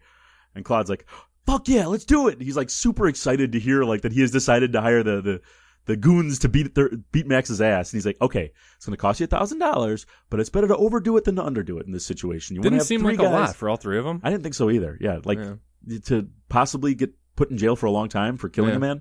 And that math doesn't add up either. What do they each get? $333? I don't know. No, they each get $300 and Claude gets a $100 finder's fee. There you go. So he tells Sam that he made the right decision and that he shouldn't feel bad about any of this. And it's like, you just hired 3 men to beat the shit out of a guy because you're a pussy. At the very least, you should feel bad about being a pussy. That, yeah. For sure. You might not feel bad about him getting beat up. Not being able to protect your family. Yeah, and stuff, that's what you should feel bad about. So Max is alone in a booth at like a bar or a pool hall or something like that. And Sam confronts him and tells him to leave his family alone and to leave town or he's going to be hurting like he never dreamed of before. And Max is like, would you mind repeating that? And Sam repeats it verbatim. And he's like, I was thinking about leaving town, but, I really love this area and I love being able to catch up with an old colleague. And Sam's like, we are not colleagues, asshole. That's what he takes most offense to. Not that you're threatening to rape his family, but don't you call yourself a lawyer. You did not pass the bar. Yeah. And Max is like, he looks at Sam, he's like, you think you're better than me? And Sam's like, no, I don't think I'm better than you, which of course he thinks he's better than you. You're a rapist. Yeah. I think I'm better than you, I'm a too. lawyer. You're an ex-con rapist. Yeah. I'm definitely better than you. Yeah, way better than you. Socially standing, morally, everything. And Max is like, well, if you're no better than me, then I can have what you have. And Sam's like, what the fuck are you talking about? He's like, I want a house. I want a family. He's like, and I want to teach you a little something about commitment. He's like, 14 years ago, I was committed to a cell. And now, you're going to be forced to make a commitment. He's like, he looks at Sam. He's like, I was put here to save you, Sam. And Sam's like, all right. And just stammers out, like screaming and storming away. And Max is like, look at the Bible, Sam, right in between Esther and Psalms. And I'm like, I'm not looking this up. Thank God they did in the movie. Yeah. He tells him again, he's like, I was sent here to save you. And, he leaves. Then Sam goes home. He talks to Danielle. And he's like, you can't, or Danielle turns to him and she's like, you can't just lock the both of us in this house forever. Like, I'm going back to school tomorrow. Like, what do you think is going to happen here? And Sam tells her, like, honey, you need to put some clothes on. You're not a little kid anymore. Yeah, she's wearing, like, just her underwear, right? Yeah, like yeah, a tank top or tank something? top and panties. And it's like, you're her dad. You shouldn't be making that comment. Yeah, exactly. Yeah, and if you are... Why is it crossing your mind? Yeah, exactly. Just, like, if she was walking around topless or naked, you might be like, hey, cover it up. Yeah. But she's not, and she's in her bedroom. You went to her room. Yeah. It just seemed odd to me. And, she tells him that, Max didn't force himself on her, and she's like, I know that that's what you want to think. You want to think that he just forced himself on me, but he didn't. And she's like, Max was just there, and I think he was just trying to make a connection with me. And Sam, like, freaks out here. He's like, you need to stay away from him. There is never going to be a connection between the two of you. That's when he grabs her face, right? Yeah, well, she starts to smile here. And he's like, did he touch you? And she just giggles and smiles, and he's like, answer the question. And she doesn't answer. She just smiles again, and he grabs her by the face, and he's like, you need to wipe that smile off your face. You need to answer my question. And he is a maniac at this point. And she's like terrified, like looking at him like, what the fuck are you doing? And he apologizes to her, and he's like, I'm sorry, I shouldn't have done that. And she starts to cry and yells at him to get out of her room. And I'm like, no going back from that. You're never having the same relationship with your daughter that you had before. Yeah, he didn't really have much to want to begin with. You're right, but you can't grab your kid by the face and scream and shake at them and then be like, I'm sorry, I just realized I was wrong. Yeah, they already knew you were wrong. You were doing it.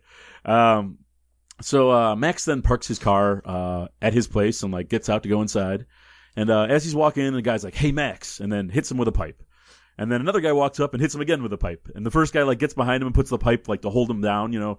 And a third guy walks up and like attacks Max with a bike chain that like tears his chest. It does. And I love how earlier when he's like, oh, what do you mean? He's like 2 pipes and a bicycle chain. I didn't know how fucking literally he meant that. Yeah. He literally meant he has 3 goons. 2 of them like a pipe. and One of that's them likes a bicycle chain. their weapons of choice, Yeah, yeah. it's exactly what they came with. I'm like, wow, he fucking meant that literally. So they start beating the shit out of Max and he starts screaming. And Sam is like standing like 30 yards away behind a dumpster watching the whole Smoking thing. a Right cigarette. there. Yeah, smoking a cigarette. And they beat on Max for a little bit of a while here at Yeah, first. they're thumping him with pipes and shit, man. And Sam turns to walk away, and then Max gets the advantage by headbutting one guy, taking his pipe. Somehow. Why they let him get up is beyond me. You got 2 pipes. You should be beating this guy into unconsciousness. Yeah. Have you ever been hit before? Yeah. Like punched? Oh, yeah. Have you ever been hit with a fucking object? Yeah. Holy shit, dude. You see that Good big luck, white yeah. flash? It's no fucking around, Yeah. man. Yeah, Yeah. like everything. Yeah, Yeah, you hear a loud bang then when it hits your head. You hear see the white flash. I mean, I get it. Some people are tougher than others, but no, man, you're getting fucking thumped with 2 pipes and a bike chain. You're not just gonna start fighting back like it's nothing. You know, I don't know. Yeah. So he beats the hell out of the one guy. Then he takes out the other guy with the pipe by like hitting him in the hand. And they both go down real easy. And then the guy with the chain tries to like square off with him. And at one point the chain wraps around the pipe that Max is using. And he like trips him, knocks him to the ground, and like starts beating on him with the pipe. Now 2 of the guys get up and run away. And Max just begins to beat the hell out of the third guy. Yeah, because him getting hit with a pipe does nothing, but this guy just out. Well, like, they keep trying to show throughout the movie that Max is almost, like, impervious to pain. Yeah, there's something later I'm going to bring up when they do this again. But Yeah, it doesn't make a lot of sense. So Sam is watching the whole thing happen and, like, knocks something over by the dumpster and makes a loud noise. And Max hears the noise and looks in Sam's direction, and Sam tries to hide, which he didn't do a very good job. No. And Max is like, Counselor? Counselor, is that you? He's like, come out, wherever you are. And he picks up his hat from the ground, puts it on, and he starts walking around, and he's like, I ain't no white trash. I'm not a piece of shit. He's like, I can outread you, I can outlearn you, and I can outphilosophize you. And I'm like, all right. And then he tells Sam that he's like, it's gonna take more than a beating to prove that you're better than me. And he starts walking towards the dumpster, and he keeps like being like, Counselor, you around here anywhere? And he stops just before reaching the dumpster. And he's like, what the fuck is the difference? And he throws the pipe over his shoulder and walks away. It's like, you could probably hear him breathing from where you're at. Yeah. I mean, Sam is a heavy smoker. You Yeah. gotta be able to hear him him breathing. wheezing back there. I was thinking too, what was going through his head right now. I was like, well, this isn't really the climax of the movie yet. I'm just going to walk away. I've read the script already. If I come around the corner and find you, what am I supposed to do? I'm supposed to kill you now? Yeah, or? kill you now and then just rape your daughter. I mean, so we cut to Sam being at work, and Tom's like asking him for some help with a case that turns out to be like his daughter's case, I guess. And Sam's like, I'm not doing it. He's like, I'm not breaking the law for her. It's perjuring myself, and I won't do it. And he gets a call from Claude, who like apologizes for about everything that happened last night. He's like, that guy Max is a lot tougher than he looks. He's like a fucking cockroach.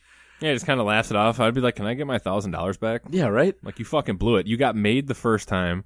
Your fucking goons got gooned. Like, what the fuck is going on? 3 By on 1 guy. Yeah. Like, you fucking suck, man. Give me my money back. And Claude's like, well, I got 3 other guys that can do the job. He's like, they might be a little bit more expensive, but they'll be able to take care of them. Oh, you're going to come up 3 more guys now? Yeah. It's like, get the fuck out of here. And Sam's like, no more guys. He's like, I'm done with this. He's like, I'm going to get a restraining order and I'm going to go to court.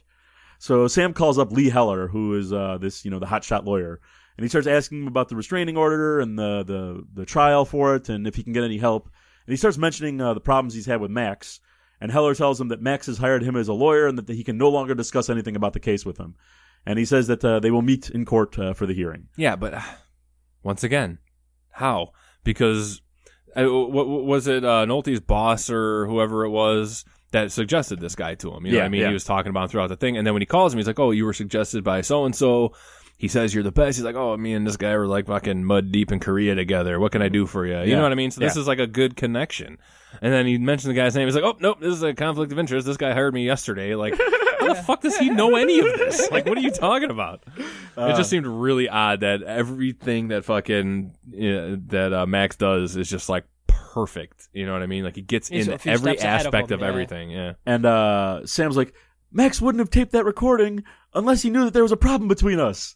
It's like, that's not really helping your case, dude. Like, he was just looking for evidence, and you provided it. Yeah, but another thing, too, is he approached him in that restaurant. Like, was he recording all the time? Like, just waiting for this moment? He just had a little camera or a little recorder in his pocket waiting for... Or maybe Sam to he walk know up. what he did at... Oh, no, but that part's on there. Because I was going to say maybe he asked him to repeat it so he could hit record. But I think the part where he asked him to repeat it is also on there. So he was already recording. Yeah, I don't know. It just seemed a little too convenient. So Max's lawyer plays the recording in open court for the judge. And he's like, and as you can see, Sam followed through with his threat. And they show Max, and he's, all beaten up. He's got bandages. He's got a cane. And Sam's like, what the hell was I supposed to do? He's like, the judge is like, I'm not in favor of any violence or vigilantism here. He's like, we're going to honor the restraining order. And he tells Sam to stay 500 yards away from Max at all times. And Heller's happy about this. And he's like, we filed a petition to get Max disbarred because of his actions. And they set a court date for that. But didn't he call his friend from Korea? You know what I mean? I guess. Like, hey, what's up with what's going on here? I'm just going to take this scumbag's case and totally fuck the guy that you were trying to help, even though we're old war buddies. I don't know. None of it seems sense. And this lawyer, by the way, has a fucking real Colonel Sanders thing going on. Yeah, he does. But there's such a lack of communication in this movie. Like, a lot of it could have been cleared up by people just talking things out, and they just don't.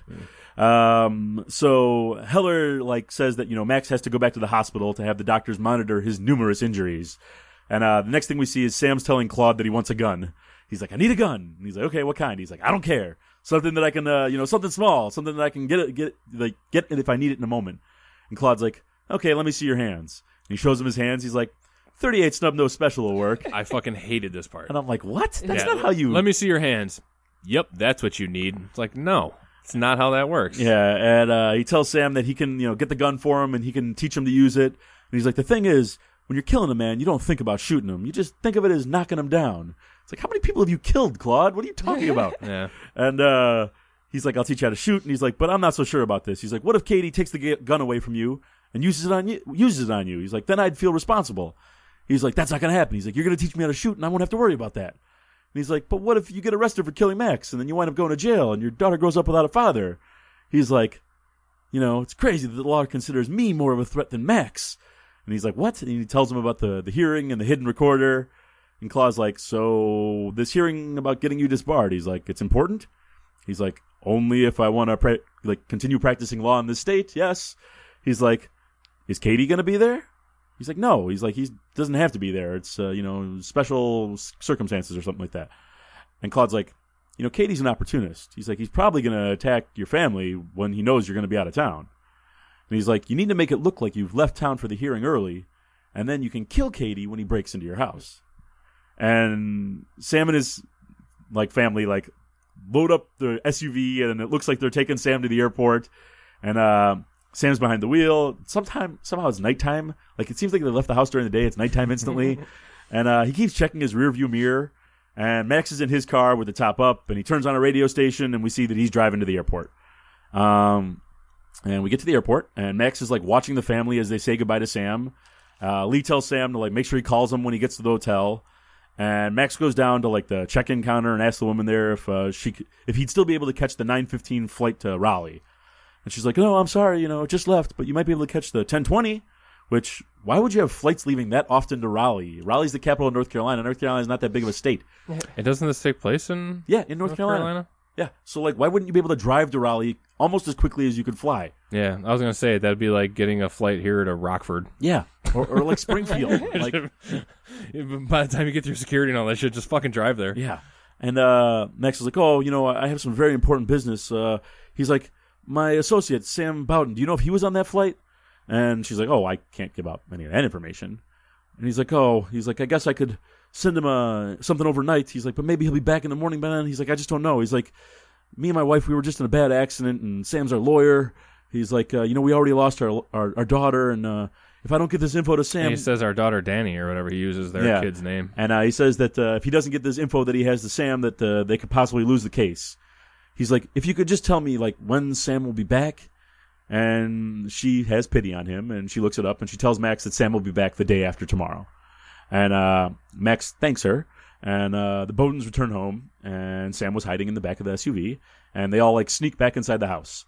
And Claude's there. He's like nailing the windows shut and like tying string around stuff. And he's like, when Katie gets there, we'll see what happens. And Danielle's like, what if we don't want to see what happens? And she's like, we're not even sure that he poisoned the dog. And she like, yeah, she still has some sort of feelings for him. Yeah, or something. Trepidations, at least. Yeah. And Sam gets pissed and like stands up. And she's like, hey, you need to stay hidden. Remember, you can't stand up. And he sits back down, and she walks upstairs and goes back to her room. And Claude's like, did Katie try to do something to her? And Lee's like, Danielle's just, she's such a pacifist. She wouldn't kill a bug that bit her. She'd, take a whatever the hell he calls it. Palmetto bug. Yeah, I lived in Florida, man. Those are no fucking rounds. What are they? They're like big fucking cockroaches, pretty much. Oh, okay. They're huge, though. Okay, yeah. And she said that she'd take that outside if it tried to bite her. And she's like, what are you doing to Claude? And he's like, I got some fishing wire here, and I'm attaching it to all the doors and windows of the house. And I'm wrapping it around Danielle's teddy bear here. And if this thing moves even a quarter of an inch in any direction, I'll know that somebody's trying to get inside. And they used this in that Simpsons episode. Yeah. And it is exactly the same thing, and it made me laugh so hard when I saw this. Because I did not remember this part, and I forgot that it was that much, like, taken from the movie. The Simpsons episode fucking nails it, man. I mean, it's really quick a bonus recommendation. Go fucking watch that shit. It's season 5, episode 2. Yes, of the Simpsons. you're correct. Yeah, so if you have FXX or FX Now, whatever, you can watch every Simpsons ever. This is one of the best episodes, and it does very good justice to this fucking movie. Yeah, so it does. So go check that out. So Lee looks at Claude like he's a fucking retard for even suggesting that wrapping string around a teddy bear is the best defense for your house. I mean, like, you hire this fucking guy. He's already blown it twice with his goons and his fucking getting made and all that shit. Now he's in your house with, like, fishing line and teddy bears. It's like, where's the moment where you're like, I think I fucked up hiring this guy? Yeah, I hired the wrong guy. When you're the only dick in town, I guess. You know. So it's the middle of the night, and Claude is sitting and staring at the teddy bear. Sam and Lee are in bed. Sam's reading the Bible to try to figure out what Katie said. And she says that, that they'll use this night to figure out how strong or weak they are by getting through this situation. And Sam's smoking a cigarette in bed, which seemed dangerous to me. And he says that Katie made a reference to Job, and that Job was tested by God, and God, took everything that he had. And Danielle wakes up in the middle of the night in a panic. Do we see why? Like, she just wakes up, right? Nightmare. I guess. Okay. The next morning, Danielle is talking to her maid about the situation. And she's throwing the trash out outside, and she finds a copy of, like, a sex book that Max left for her. It's the book they talked about at the theater. Yeah, and it's, like, right next to the trash can. Thank God she found it. Convenient. Yeah, instead of anybody else in the house. The maid, maybe, that would be doing that shit. She picks it up and hides it underneath her shirt. And the maid's like, come on inside. And right away, she's like, you can see it in her face, she's all giddy, like, oh, he's communicating with me. It's like, dude, this person is trying to rape your family. Yeah. And not maybe in that particular order either. It's like, to the point that your dad has a lunatic here who has tied every part of the house to a teddy bear. You've been booby-trapping your house all night so that you can catch this psycho rapist, and you're like, ooh, he likes me. Little gifts and little notes from him, basically. Yeah. So Sam and Claude talk, and he's like, I'm not sure if I could take a man's life. And Claude's like, hey, just stick to the plan here. If he comes inside, we're going to fucking kill him. And Sam's like, it seems all premeditated and excessive. And he's like, the only excessive thing we could do to Max is eat his liver. That's supposed to be like a Silence of the Lambs reference? Yeah, maybe. I don't know. Yeah, there's other things you could think of. I guess he's like, Sam, he's like, this fear is good. I need you to remember it and use it when you need it. And the maid is going to, like, getting kind of like anxious, and she kind of wants to go home. And Claude's like, well, what happens when, Sam isn't in town? And they're like, well, the maid stays. And he's like, well, then the maid's spending the night. So everybody's in the house, and everybody's on edge. Like, they keep, like, cutting pictures of people's faces, and they're all like shifty-eyed and, like, not able to get rest. And Claude is sitting there with his gun watching the teddy bear. And the bear moves a little bit. Yeah. And Claude, like... Well, I was wondering, this is night 2, right? I think so. Was he literally, like, the only defense he had, and what his whole thing was just to keep his fucking eye on that teddy bear? Yes. So every window, every door in the house was rigged to that teddy bear? There's like 30 fishing lines going to the one bear. Yeah. I don't know. It just seemed kind of weird because he's sitting there staring at it, then it moves a little bit. He's like, oh, finally, I got one. And he has his gun. He's ready for action. And he starts creeping over to where, like, the string is being pulled from, like the direction is being pulled from. and he finds a window that's unlatched and like slightly open, being blown by the wind, which you should know instantly that something's going on there. Like, he himself tied all these things. Yeah, I was going to say, didn't you go around latching and even nailing some of these fucking things closed? Yeah. So he should know something's up. And he goes over, he closes the window, he locks it, and Sam wakes up in the middle of the night to a vision of Max standing in his room smoking a cigar, and he rubs his eyes twice before the vision disappears. Like, that's not how hallucinations work. Like, yeah, and it's like the negative view. Like, have you ever seen like a negative of a picture type of thing, or whatever?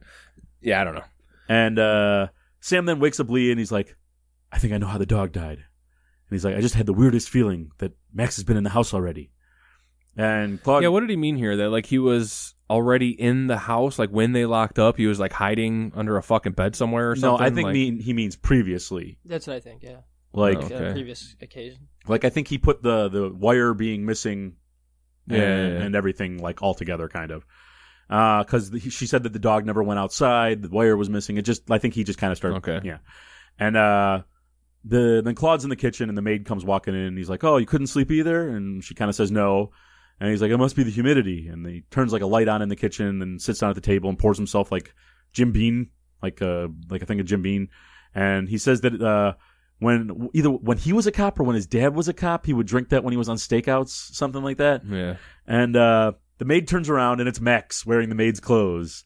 And he starts to strangle Claude with the piano wire.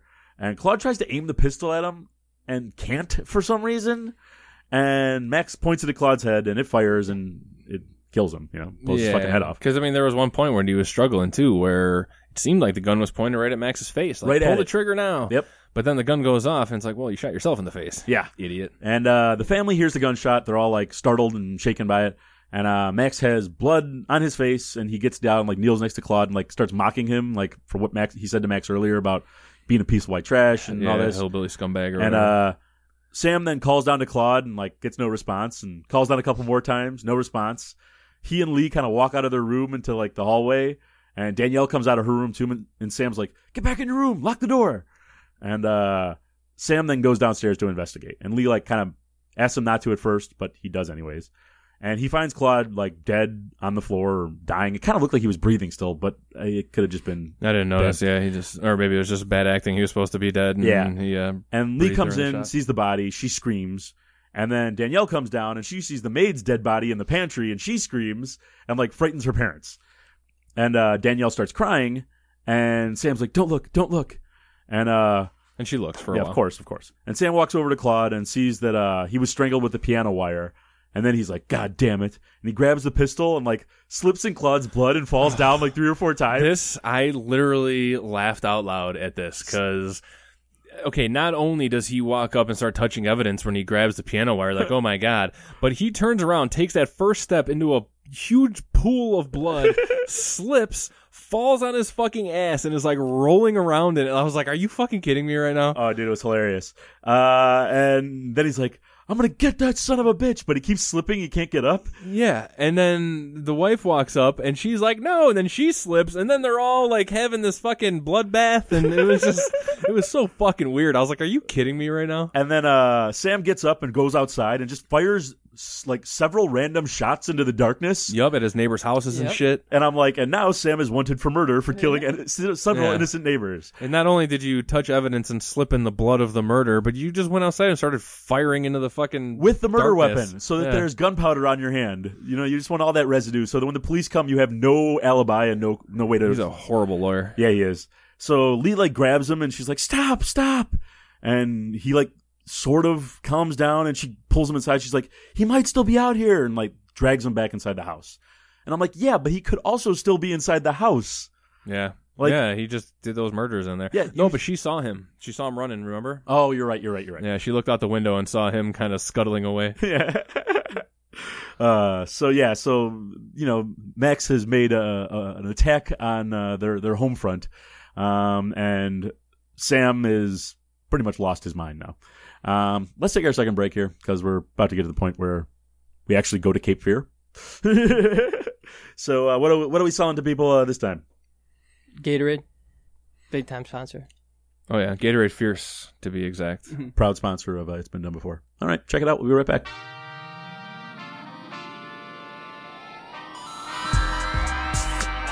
Hi, this is Alex Sakanika from Bad Shotty, where we roast all the favorite fantasy characters that you could even imagine. Very fan-driven. You can email us at realbadshorty@gmail.com, and we will roast anything and everything that you want us to roast.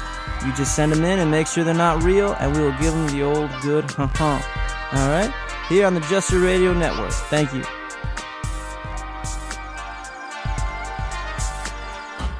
This is Xavier Lamont. And this is Ed Towns from the Lousy Motherfuckers Podcast. And you're listening to It's Been Done Before on the Jester Radio Network. Welcome back, everybody. We hope you enjoyed your lovely Gatorade Fierce, and everybody's nice and hydrated. We're getting back to... Make sure you add vodka. That's the best way to do it. We're getting back to Cape Fear, 1991, the remake directed by Martin Scorsese. We left you off where, well, the family had basically been invaded by Max. He had killed the best private investigator in town. And their maid. Best or only? Best. Remember Bojo, or whatever the hell I said earlier. Bojo. Bojo? I forgot what the fuck I said. So the next morning, the whole family is instantly on the road, and they're running from town because they're smart. And they pass a crudely made cross that says... Well, when I was thinking this, I don't know how smart they are here, because they did just leave the scene of a murder, touched evidence, slipped in the evidence... Just a lot of it. They're really dumb. I'm sorry. Yeah. So the sign says, "Where will you spend your eternity?" And it's very crudely written, kind of like asking, "Are you going to die here in Cape Fear?" They stop at a market to get some food, some supplies, and Sam calls the police to basically tell them what happened. He says that he knows that running doesn't look good, but it was force majeure, an act of God. Like, is that an actual legal term? I mean, I've heard that before. It's a French thing. Okay. Yeah, I've heard that before in another movie, actually. Now I can't pinpoint what it's from. There's a movie about an avalanche, I want to say. It's I think it's titled that. Okay, French film, yep.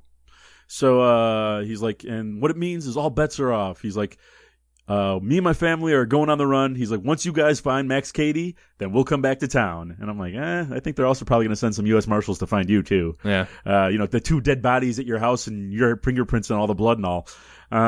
So he gets off the phone and Lee's like, so what'd the cops say? He's like, well, we're fugitives, which means we must be doing something right. Is that how that works? Yeah, I don't think so. Yeah. Never at any point in my life have I been like, you know what? I need to get back on the right path in life. Time to become a fugitive. Cops are after me. I need Tommy Lee Jones coming after me. So they get in their SUV and they drive off. And we get to see that Max has strapped himself to the undercarriage of the SUV and is riding along with them. Yep. And by the way, this SUV is like a lifted fucking Jeep. It's like one of those wood panel Jeeps. Dude, I put it like it's riding on like 22s. It's fucking... It's high as shit. Any person driving next to them at any point would clearly see a man strapped under this thing and be like, you got a guy underneath your car. Yeah. And the guy that's like sitting there putting shit in his trunk too, it almost looks like he notices him because he kind of stops and looks at the car like, there's a fucking guy under there. Yeah. It's just, I mean, I could see if it was like a low-riding car and it was kind of hard to see, but no, this guy is clearly just hanging on to the bottom. Yeah, it looks... And for how long they're riding, that has to be the most uncomfortable thing in the world. Are you telling me nothing like kicks up from the ground and like hits you in the back of the head? Well, in a minute here, when he does come down, he is kind of all fucking dirty. And but I would just think it would be like traumatic to your body. Could have been from the murder the night before, too. Yeah, that could, too. So they arrive at their boathouse in Cape Fear, and everybody goes inside the boat, and Max like unstraps himself from the SUV. He is covered in dirt and looks like shit. Yeah. And he like goes inside the convenience store. Well, okay, so right when he unstraps himself, he like rolls out and he stands up, and there's like a lady that like works there or something, watching this whole thing and looking right at him like, what the fuck? And he just kind of looks at her and just wanders into like a bathroom to go take a bathroom bum shower. Yeah, I was just gonna say to clean himself in a kitchen or bathroom sink. Yeah. Which, by the way, I worked in a bar for a long time, and I've seen bum showers. You've seen bum showers? Total bum showers, man. I've watched a few bum showers in my day. Yeah, it was my job to supervise bum showers. So he then rents a boat and follows the. And by the way, this is another great scene from the Simpsons episode where Sideshow Bob unstraps himself from the bottom of the car and then steps on about 20 rakes. Yeah, so good, knocking all the what is it, the cactus needles out of them and stuff like that. They drove through the shortcut through the cactus field. Yeah. 2 against 1. So he rents a boat and he follows the Bowdens out onto the waterways there. And we see a storm is coming. We get thunder and lightning. Oh my! And the boat is anchored like in a small river near like lots of brush and swamp and stuff like that. I was gonna say, it looks like they're in a swamp. And the family's eating dinner, and they have burgers and fried food. Looks like fried fish. Where the hell did they get that from? They caught it. I don't know. Yeah, Get up on the way. I'm like, if they picked that up on the way, that would be some nasty food to be. Like, imagine eating cold fast food hours later. Like you've never fucking done that. Yeah. Not many times. Oh, come on. And Fuck outta here. I would have been drunk. I wouldn't have been sitting there sober. Well, yeah, in fear. that's exactly what I'm saying. You know how many times I've eaten cold fast food, all drunk and high and shit. Like, I'm gonna eat the fuck out of this. I don't care how old it is or how long it's been sitting in this bag on my table. So Sam tells them that he's gonna start fishing the next day, and Lee's like, "Well, we should have enough food here to last them at least a week." And then she realizes that maybe they might be there longer than that, and she's like, "But it would be nice." And then the rain like starts coming down in sheets, almost as though it was on cue. And the boat starts rocking with waves. And Sam's like, "Okay, I'll go outside to check the anchor." And Danielle's like, "Oh, stay inside." And he's like, "Oh, we're alone here, honey. Don't worry about it." And Lee's like, "Yeah, we're safe on the river." And Sam takes the gun with him anyways because, we're safe. Don't worry. And he goes outside and he checks the anchor. And he like hears the sound of like creaking boards and stops like what he's doing to kind of look around. And then Danielle's inside and she's crying about the dead maid. And she says that she had a family. And Lee's like, "Oh, I'll get in touch with the family as soon as I can." I'm like, "What do you mean as soon as you can? You could have called him a bunch of times now." Maybe the police already did that. Yeah. Because, I'm sure there's a huge crime scene going on at your house if there was a double murder the night before. And she like puts a pot of water to like boil on the stove, and they're making tea or something like that, right? I guess. And she asks Sam if he wants some, but he can't hear them because he's outside in a crazy storm. And he doesn't respond, so they both start calling for him, and he's like, "I can't hear you. The wind is too strong." And he starts walking around the deck, and then is grabbed by the neck and like pulled to the roof of the boat. That's some fucking strength right there, Fuck man. yeah, it is. He grabs him by the neck. This at least like 200-pound fucking man, and just one-handed picks him up onto the second level by his neck. Some WWF shit, right there. Yeah, it was pretty nuts. But okay, another thing I was thinking just before this was, so he paid that one dude to like take him in a boat to follow their houseboat. Yeah. So first of all, if you're cruising down this river swamp thing, and you're the only boat out there, you would probably notice another boat following you. Second of all, when he told this guy that he had bring him out there, like, "Oh, we're close enough, we're good, I'm getting off here," did he just like slide into the swamp like, "See ya"? You know what I mean? Wasn't this guy like, something's not right about this? Just seemed kind of odd how he made it out there by paying off this guy to take him out there. Yeah, it did seem odd. Then the women hear like a noise from the roof, and Max knocks Sam out and ties him up. And then he cuts the rope that is attached to the anchor, which didn't seem right. Like, do you use just normal like twine rope for an anchor? Wouldn't it be like a stronger quality cord? No, I mean, we had a boat and it was a rope. Yeah, but I think it was like a nylon rope actually what we had. But that's the material usually. All right, so both women like start to feel the boat move because the rope was cut and they're no longer tethered to the ground. And Lee is like, "What's going on, Sam? Like, what's going on up there?" And Max comes in to the boat, like to the main living area of the boat. Lee screams, and she's like, "My husband's here and he has a gun." And Max raises his shirt and shows the gun like tucked in his waist. He's like, "You mean this gun?" And he tells that's when you're just like, "Fuck." Yeah. And he looks at Danielle and he's like, "Sweetheart, I told you couldn't get rid of your problems by running away from them." And she's like, she kind of giggles and she's like, "I didn't run away. Like, my parents brought me here." Yeah, immediately she's got like this smile, like, "Oh, it's good to see you." Like, what? Yeah. And what is wrong with you? He smiles back at her and he's like, "So where's the book? Where's Sex is at?" And she's like, "I left it at the house." He's like, "Oh, I was hoping we'd be able to read from it aloud together." And she's like, "Well, I did memorize some parts of it, so that we could talk about it." And he's like, "Oh, really? What part?" And she kind of starts to giggle, and she's like, "You know what part?" And he's like, "I don't think you did your homework, darling." And she's like, "Well, I did because I knew you'd be here, and I knew you'd follow me here."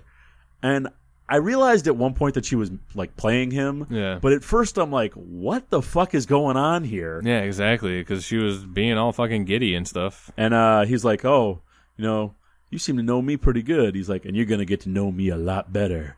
And she begins to cry and then grabs the pot of boiling water and throws it on Max. he doesn't even flinch. No. And this reminded me of a different Simpsons episode where Homer goes into the house to talk to Mr. Burns about something, and he puts on the pot of water, and then he throws it at him like 30 seconds later, and he's like, still cold. Like, let me get you a towel then. And Max looks at her, he's like, were you trying to offer me something hot? And then he lights a flare, and he's like, I was trapped with people for 14 years that were less than human.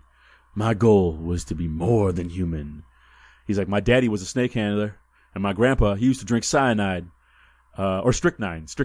Yeah. And he holds the flare, and like the bubbling liquid that's coming off of the flare like pours down his hand, and he doesn't flinch from that either. Yeah. I'm like, wouldn't his skin be melting off? Exactly. Like, I can understand you're tough, but yeah, you have a tolerance for pain. That's fine, but that doesn't make your fucking physical body more you're not Luke resistant Cage. to. Yeah, it was kind of fucked up. And I was thinking too, it's like, oh, so your daddy got bit by a lot of snakes, so now you're immune to molten stuff. Yeah, like, you're immune to boiling water and like flame. The fuck? Yeah. So he breaks a window and like tosses the flare outside, and he's like, and he puts his hand through the window too. Yeah. Have you ever put your hand through a fucking glass? Yeah, because I have. You get cut. I have fucking brutal scars because of that fucking shit, man. Yeah, fucks you up. Yeah, we have a buddy, former guest. I won't say his name because I don't want to out him, but he knows who he is, and he punched through a window and fucked himself up real bad when we were younger. Yeah, he'll come out in his own time. So, he tells Danielle, he's like, I forgive you. He's like, I know that wasn't the true you. He's like, but you're still gonna have to wait in the hole. And he opens up a storage like little locker underneath the like a bed or something like that. And he tells her to get inside, and she's like, no. She starts screaming. He grabs her by the hair and like throws her underneath and locks the door behind her. And he asks Lee, he's like, are you ready to be born again? And he's ready to rape her. Oh, yeah. And he starts getting towards her. At first, she kind of fights him off. And then he grabs her. He rips her clothes off. And she kind of stops struggling so much. And he kisses her with like a lot of tongue as she like keeps her mouth shut, which was a weird like thing to see. It was like he like went in for that, and she was like tight-lipped as could be. Yeah, I mean, well, when you usually try to make out with a chick and she's not into it, it's kind of what happens. I know, but I've never seen that before like that. Like where someone is like all tongue in and the other person is just like stone-faced. Well, then you haven't lived. I guess not. So Danielle then like lights a match that she finds in the storage area and like starts trying to look around in there for a weapon. And Max goes down and starts sucking on Lee's tit. Yeah, like, dude, he gets some fucking titty action right here. Real weird and pervy. And pervy? He's a fucking rapist. Yeah, you're right. Can't really call him pervy. Yeah. He's not an awkward teenager sucking his first tit. Like, he's about to fucking brutally rape this chick, so he wanted some tit. You're right. You're 100% right. And she doesn't really seem to not like what's happening. Like she doesn't like. She's has to act like she's into, I don't know. Yeah, like she's acting like she's into it, I guess. Maybe just so it would, potentially he wouldn't kill her so soon. And or rape her right away.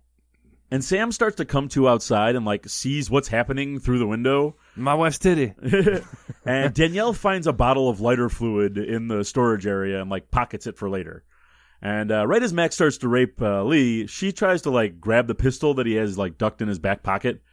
And he stands up and he handcuffs her to like a post or a railing that's inside the boat. And he then like goes outside, grabs Sam and pulls him back in, and Lee starts screaming. And he tells him that he's going to basically rape Danielle in front of them. And Sam tells him to stop, and Max kicks him in the face a few times. And Lee begins to like beg Max to stop. And she tells him that, since this all began, she's been thinking about him, and she understands loss, and that maybe she can share this with him because they have a connection. And she says that she wants him to do it to her and not to do it to Danielle because of the strong bond and connection that the two of them have. And Max looks at her, and he looks at Sam, and he's like, what do you think? And then he goes, he uncuffs Lee, and he tells her that her speech was very powerful and emotional, and that he thanks her because it's going to make him enjoy this even more. Yeah, like you did nothing. Yeah, and he then leans back and starts to light his cigar, and Danielle pulls out the lighter fluid and like sprays Max in the face. And his head and chest like burst into a fireball. Yep. And he runs off the boat and jumps into the river, which, not a bad idea. Yeah, I mean, probably the best idea for what's happening here. And right I was thinking, too, because he seems to be so immune to fire that he would just sit there laughing it off and keep smoking while his face is on fire. That would have been great. Lights the cigar off his chest instead of the actual lighter. A truck drives through the boat and he just disappears. So the ladies free Sam, and he gets behind the wheel of the boat, like trying to take control of it as it's like kind of like going out of control in the rough current. And it's out of control down the liquid road. And Check Max out our Italian Job episode. Yeah, they were in Venice. So Max's hand pops out of the water and it grabs the rope that used to like be attached to the anchor. And Sam starts pulling the rope back in, and Max is not at the other end of it. And just as he gets it all back in, Max puts the pistol to the side of Sam's head, and the boat is just like floating in the stormy waters. And Sam's like, "Someone needs to drive the boat. We're about to hit like rough water." And Danielle's like, "I can do it." And Max puts the gun in her face, and he's like, "You sit right the fuck there." And Max starts asking Sam a bunch of questions about the trial, and he asks about his victim's past sexual history being investigated, and he does the whole thing like a court proceeding. Like, "Do you swear to tell the truth?" And like, "Your Honor, I know the witness is being hostile, but can I treat him like as a whatever?" Yeah, and when he's talking to Your Honor, he's looking behind him up in the air, but looking directly at the audience and the camera. It was kind of weird. Like, it's almost like breaking the fourth wall, but not really, because he wasn't acknowledging the audience, but he was. I don't know. It just seemed kind of strange. Shot it, yeah. And Sam keeps acting like he doesn't remember anything about the trial. Or what Max is talking about, and Max just keeps hitting him. And then eventually Sam admits to the woman having had 3 previous sexual partners in the previous week before he raped her. At least. And he's like, "Why did you bury the evidence, Sam?" He's like, "Because you were a brutal rapist." He's like, and he starts screaming, and he's like, "You're a betrayer." He's like, "I sentence you to the 9th level of hell," and tells him that he was his lawyer and he was supposed to defend him, or the 9th circle of hell. And he's like, "You will learn about loss." And he tells the 2 women to start taking their clothes off and get down on their knees. And they both scream in terror. And Danielle's like, "No, I won't." And Max grabs her by the hair and like puts her to her knees. And he tells them both to start taking their clothes off. And he's like, "Tonight you're going to live like animals and you're going to die like animals." And Max tries to like handcuff Sam to the railing. And the weather is terrible. The boat starts being tossed around. The tiny ship was tossed. And it hits a rock, and they're all like knocked down. And Max falls over. Everybody else kind of falls the other way, and they get up and try to run for escape. And the boat's like spinning in the water. And Lee and Danielle both jump off the boat into the river. And just as Sam is about to jump off, Max grabs his ankle and pulls him back inside. And the pistol's laying on the ground just out of Sam's reach. And they're getting tossed around inside because the boat is like bouncing all over the place in the water. And Sam flies in one direction at one point, and Max kind of goes in the other. And Sam goes into hiding, and as Max goes and picks up the gun. And Max is like looking for Sam, but can't find him in this tiny little boat. And I mean, it's a houseboat, but it's still, smaller than the room that we're in. Oh, big time, yeah. And Max moves forward, and Sam then like trips him and handcuffs his ankle to the railing. And Max, and this whole time he's holding the gun and could have easily shot him in the face. Easily. Yep. And he falls down and he shoots at Sam, but he's got really bad aim, and he misses.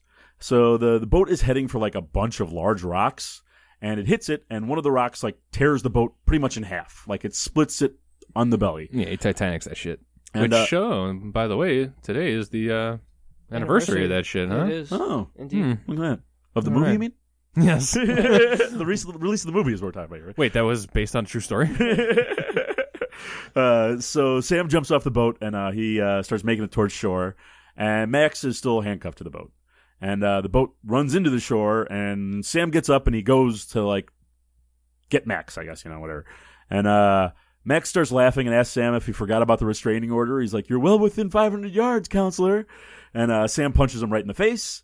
And Sam grabs a rock, hits Sam in the face, or Max grabs a rock, hits Sam in the face with it, and then throws it right at Sam's head and starts laughing at him. Yeah, that was a good shot, too, because he throws that rock and hits him right in the face. It made me laugh my ass off. It was so funny. Pretty good. And Sam gets up, he's like, "I'm gonna fucking kill you." And he picks up a big rock and he holds it over his head to like smash it down into Max's face.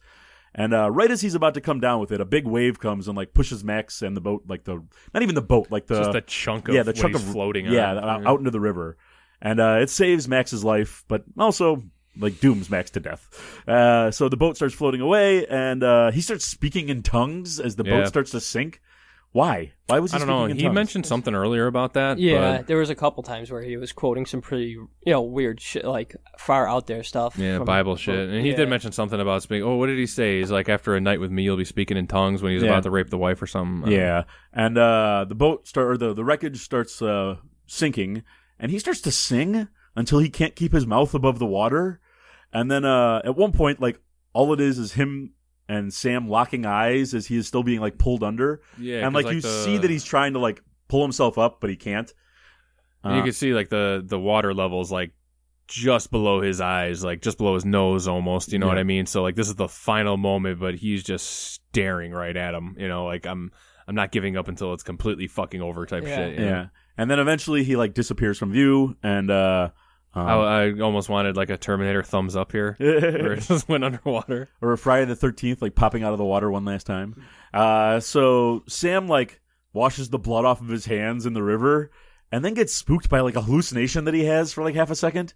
Yeah, like he was going to come back out, and like he was going to Friday the 13th out of the water. Yeah, I think it was supposed to be like some metaphorical type thing with him washing the bloods off his hand. Bloods and crips. Yeah, no, just washing the blood off his hands as like as if, I don't know, but it's not necessarily. And then with the hallucination, it's not necessarily erasing his past misgivings or misdoings as well. It's just, I don't know. I think there was an attempt at something there. He brought this upon himself. Yep. Yeah, he did.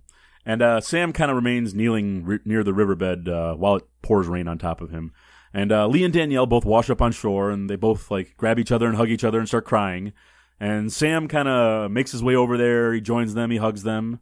And then we get more narration from Danielle, and she says that they never spoke to each other about that night, and that they don't even speak Max's name to each other. She's like, and I don't even really dream about him all that much anymore either. She's like, I'm just trying to move on with my life. I've decided to put all this behind me and to choose to live. And then she says, the end, and the movie ends. Yep. So that's all. With like a negative view again. Of her like eyes. that, Yeah. It was good. It wasn't as creepy as I remember when I was younger, but yeah, I think that's just an age thing too. I think so too. Yeah. But it was good. It's a very good remake. Yeah, no, I definitely recommend it. If you haven't seen it for whatever reason, but check it out. It's definitely worth a watch. Great performances, awesome cinematography, just really good thriller. Cool. So okay, mornings recommendations. Who wants to go first? Go for it. I'll do it. I got another Netflix. It's a Netflix original, I guess, but it's a remake. It's Lost in Space. Which remake? Yeah, right. I guess if we were doing TV shows, we could fucking do this one. But yeah, so the original Lost in Space is from I think 1965 started, something like that. Never really saw a lot of it because this is when my dad was a kid when this shit was out, type of thing. Danger Will Robinson. Exactly. Yeah, and that's actually comes up in this. Yeah. So yeah, I know a lot about the original Lost in Space more through pop culture references and Simpsons episodes than I do the actual show itself. So I'm very aware of it. But anyway, so Netflix decided to reboot it, and it's pretty good. I started watching it with my friends' kids, and they love it. I actually enjoy it a lot. It's basically a family, the Robinsons, leave Earth for whatever reasons. I won't really spoil anything, but they leave Earth to go colonize somewhere else, and they end up getting lost in space, as the title suggests. And they kind of just have to survive out there and go through their things. Molly Parker is probably the biggest name in this, along with Parker Posey. So you got Molly Parker and Parker Posey, which is kind of I thought was kind Molly of Parker Posey. Molly Parker Posey. Yeah, the casting director was on a mission to get anyone with the name Parker in it. Yeah, right. They had to get that. Sarah done. Jessica Parker. Yeah. But yeah, it's enjoyable. It's definitely kid friendly as well as okay for adults. It's not, it's not a kid show to where you'll be like, oh shit, I got to watch this type of thing. Yeah. But it's definitely kid friendly. I think it's actually TV PG, to be honest. Okay. It doesn't really get too brutal on certain things, but it's good sci-fi. I enjoyed it. My dad actually tried watching it, but he wasn't too into it. I think it just kind of conflicted a little too much with the original that he remembers. He even told me, he's like, oh, it's not hokey enough type of thing. You know what I mean? Yeah. He kind of wanted it to be a black and white hokey 60s sitcom almost, you know, so it wasn't really his thing, but don't take that with a grain of salt anyways. Just, check it out. Lost in Space, Netflix original remake. Cool. So yeah, it's pretty good. All right, Mike, you want to go? Yeah, I'm also going to recommend something. This is a 1956 French film, all black and white, called A Man Escaped. My dad had actually recorded it. I think it was on AMC or one of those stations that plays like the critical Turner hits. Classics. Yeah, it may have been that. Yeah. And but it was I wasn't expecting much. Honestly, I was expecting to be bored out of my mind, but it was phenomenal. It was like the tension of it was very Hitchcockian. I guess that's the same era that it's that he was kind of still turning out the films. But it's about a French resistance fighter during World War II who, along with some of his comrades, gets captured, and the bulk of the film, if not all of it, is them trying to escape a POW camp. It's actually I believe it was in France, but and the cool thing was I read about it a little bit little bit afterward, it was it was a true story, and the director Robert Bresson, who I guess is one of the big producers / directors of French cinema in their history of cinema, wanted a completely accurate depiction of what occurred, and it was based on the screenwriter's memoirs, are what they turned into this film. They actually filmed it in the same prison that the writer was in during World War II. Another cool thing was, or not cool that he was, but the director himself, that Robert Bresson, was also a POW, so he was able to very much relate to the source material, I guess. But it was one of the best French films I've ever seen, and they do make some pretty good horror movies, I guess. But I could see why it's a classic. It's on a ton of the greatest movies of all time lists and stuff, and highly recommend it. Nice. Cool. Yeah, I'd like to see that. And I'm also going to have a recommendation here. Another Netflix. Wait, you have one too? I do too. Yes. It's called Nailed It. It's on Netflix. I've seen this. It's awesome. It's a cooking show, but it's not your normal cooking show. The idea is they bring in people who have absolutely I shouldn't say no skill, but little to no skill. Legit amateurs. At baking. Yeah. And they have them try to recreate, things that are done by world-renowned pastry chefs or bakers, or the one lady was a celebrity wedding cake designer or something like that. Well, the stuff they have them do too, it's like food sculptures. You know what I mean? Like a cake that looks like something fucking super elaborate, and then just have these regular Joes try to recreate it. So it's hosted by Nicole Byer, who's a funny comedic actress, and they have 3 people who come on.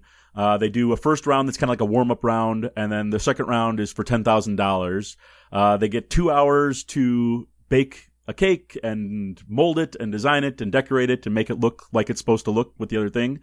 And it is funny as hell because of how, they're always so off. Yeah, they're bad. And obviously none of us here are, I can cook, but I'm not an amazing baker. And you could give me a lot longer than they give these people, and I could not recreate.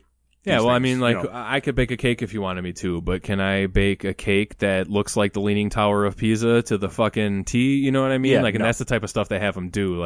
Recreate these crazy fucking things. The Leaning you know Tower what I mean? of the YMCA on Toohey Avenue here in Chicagoland area. That's not the original. That's not Pisa. That's what is it? But yeah, it's fun. It's 6 episodes long. It's a half-hour show. It's just kind of one of those things you can turn on and laugh your ass off at.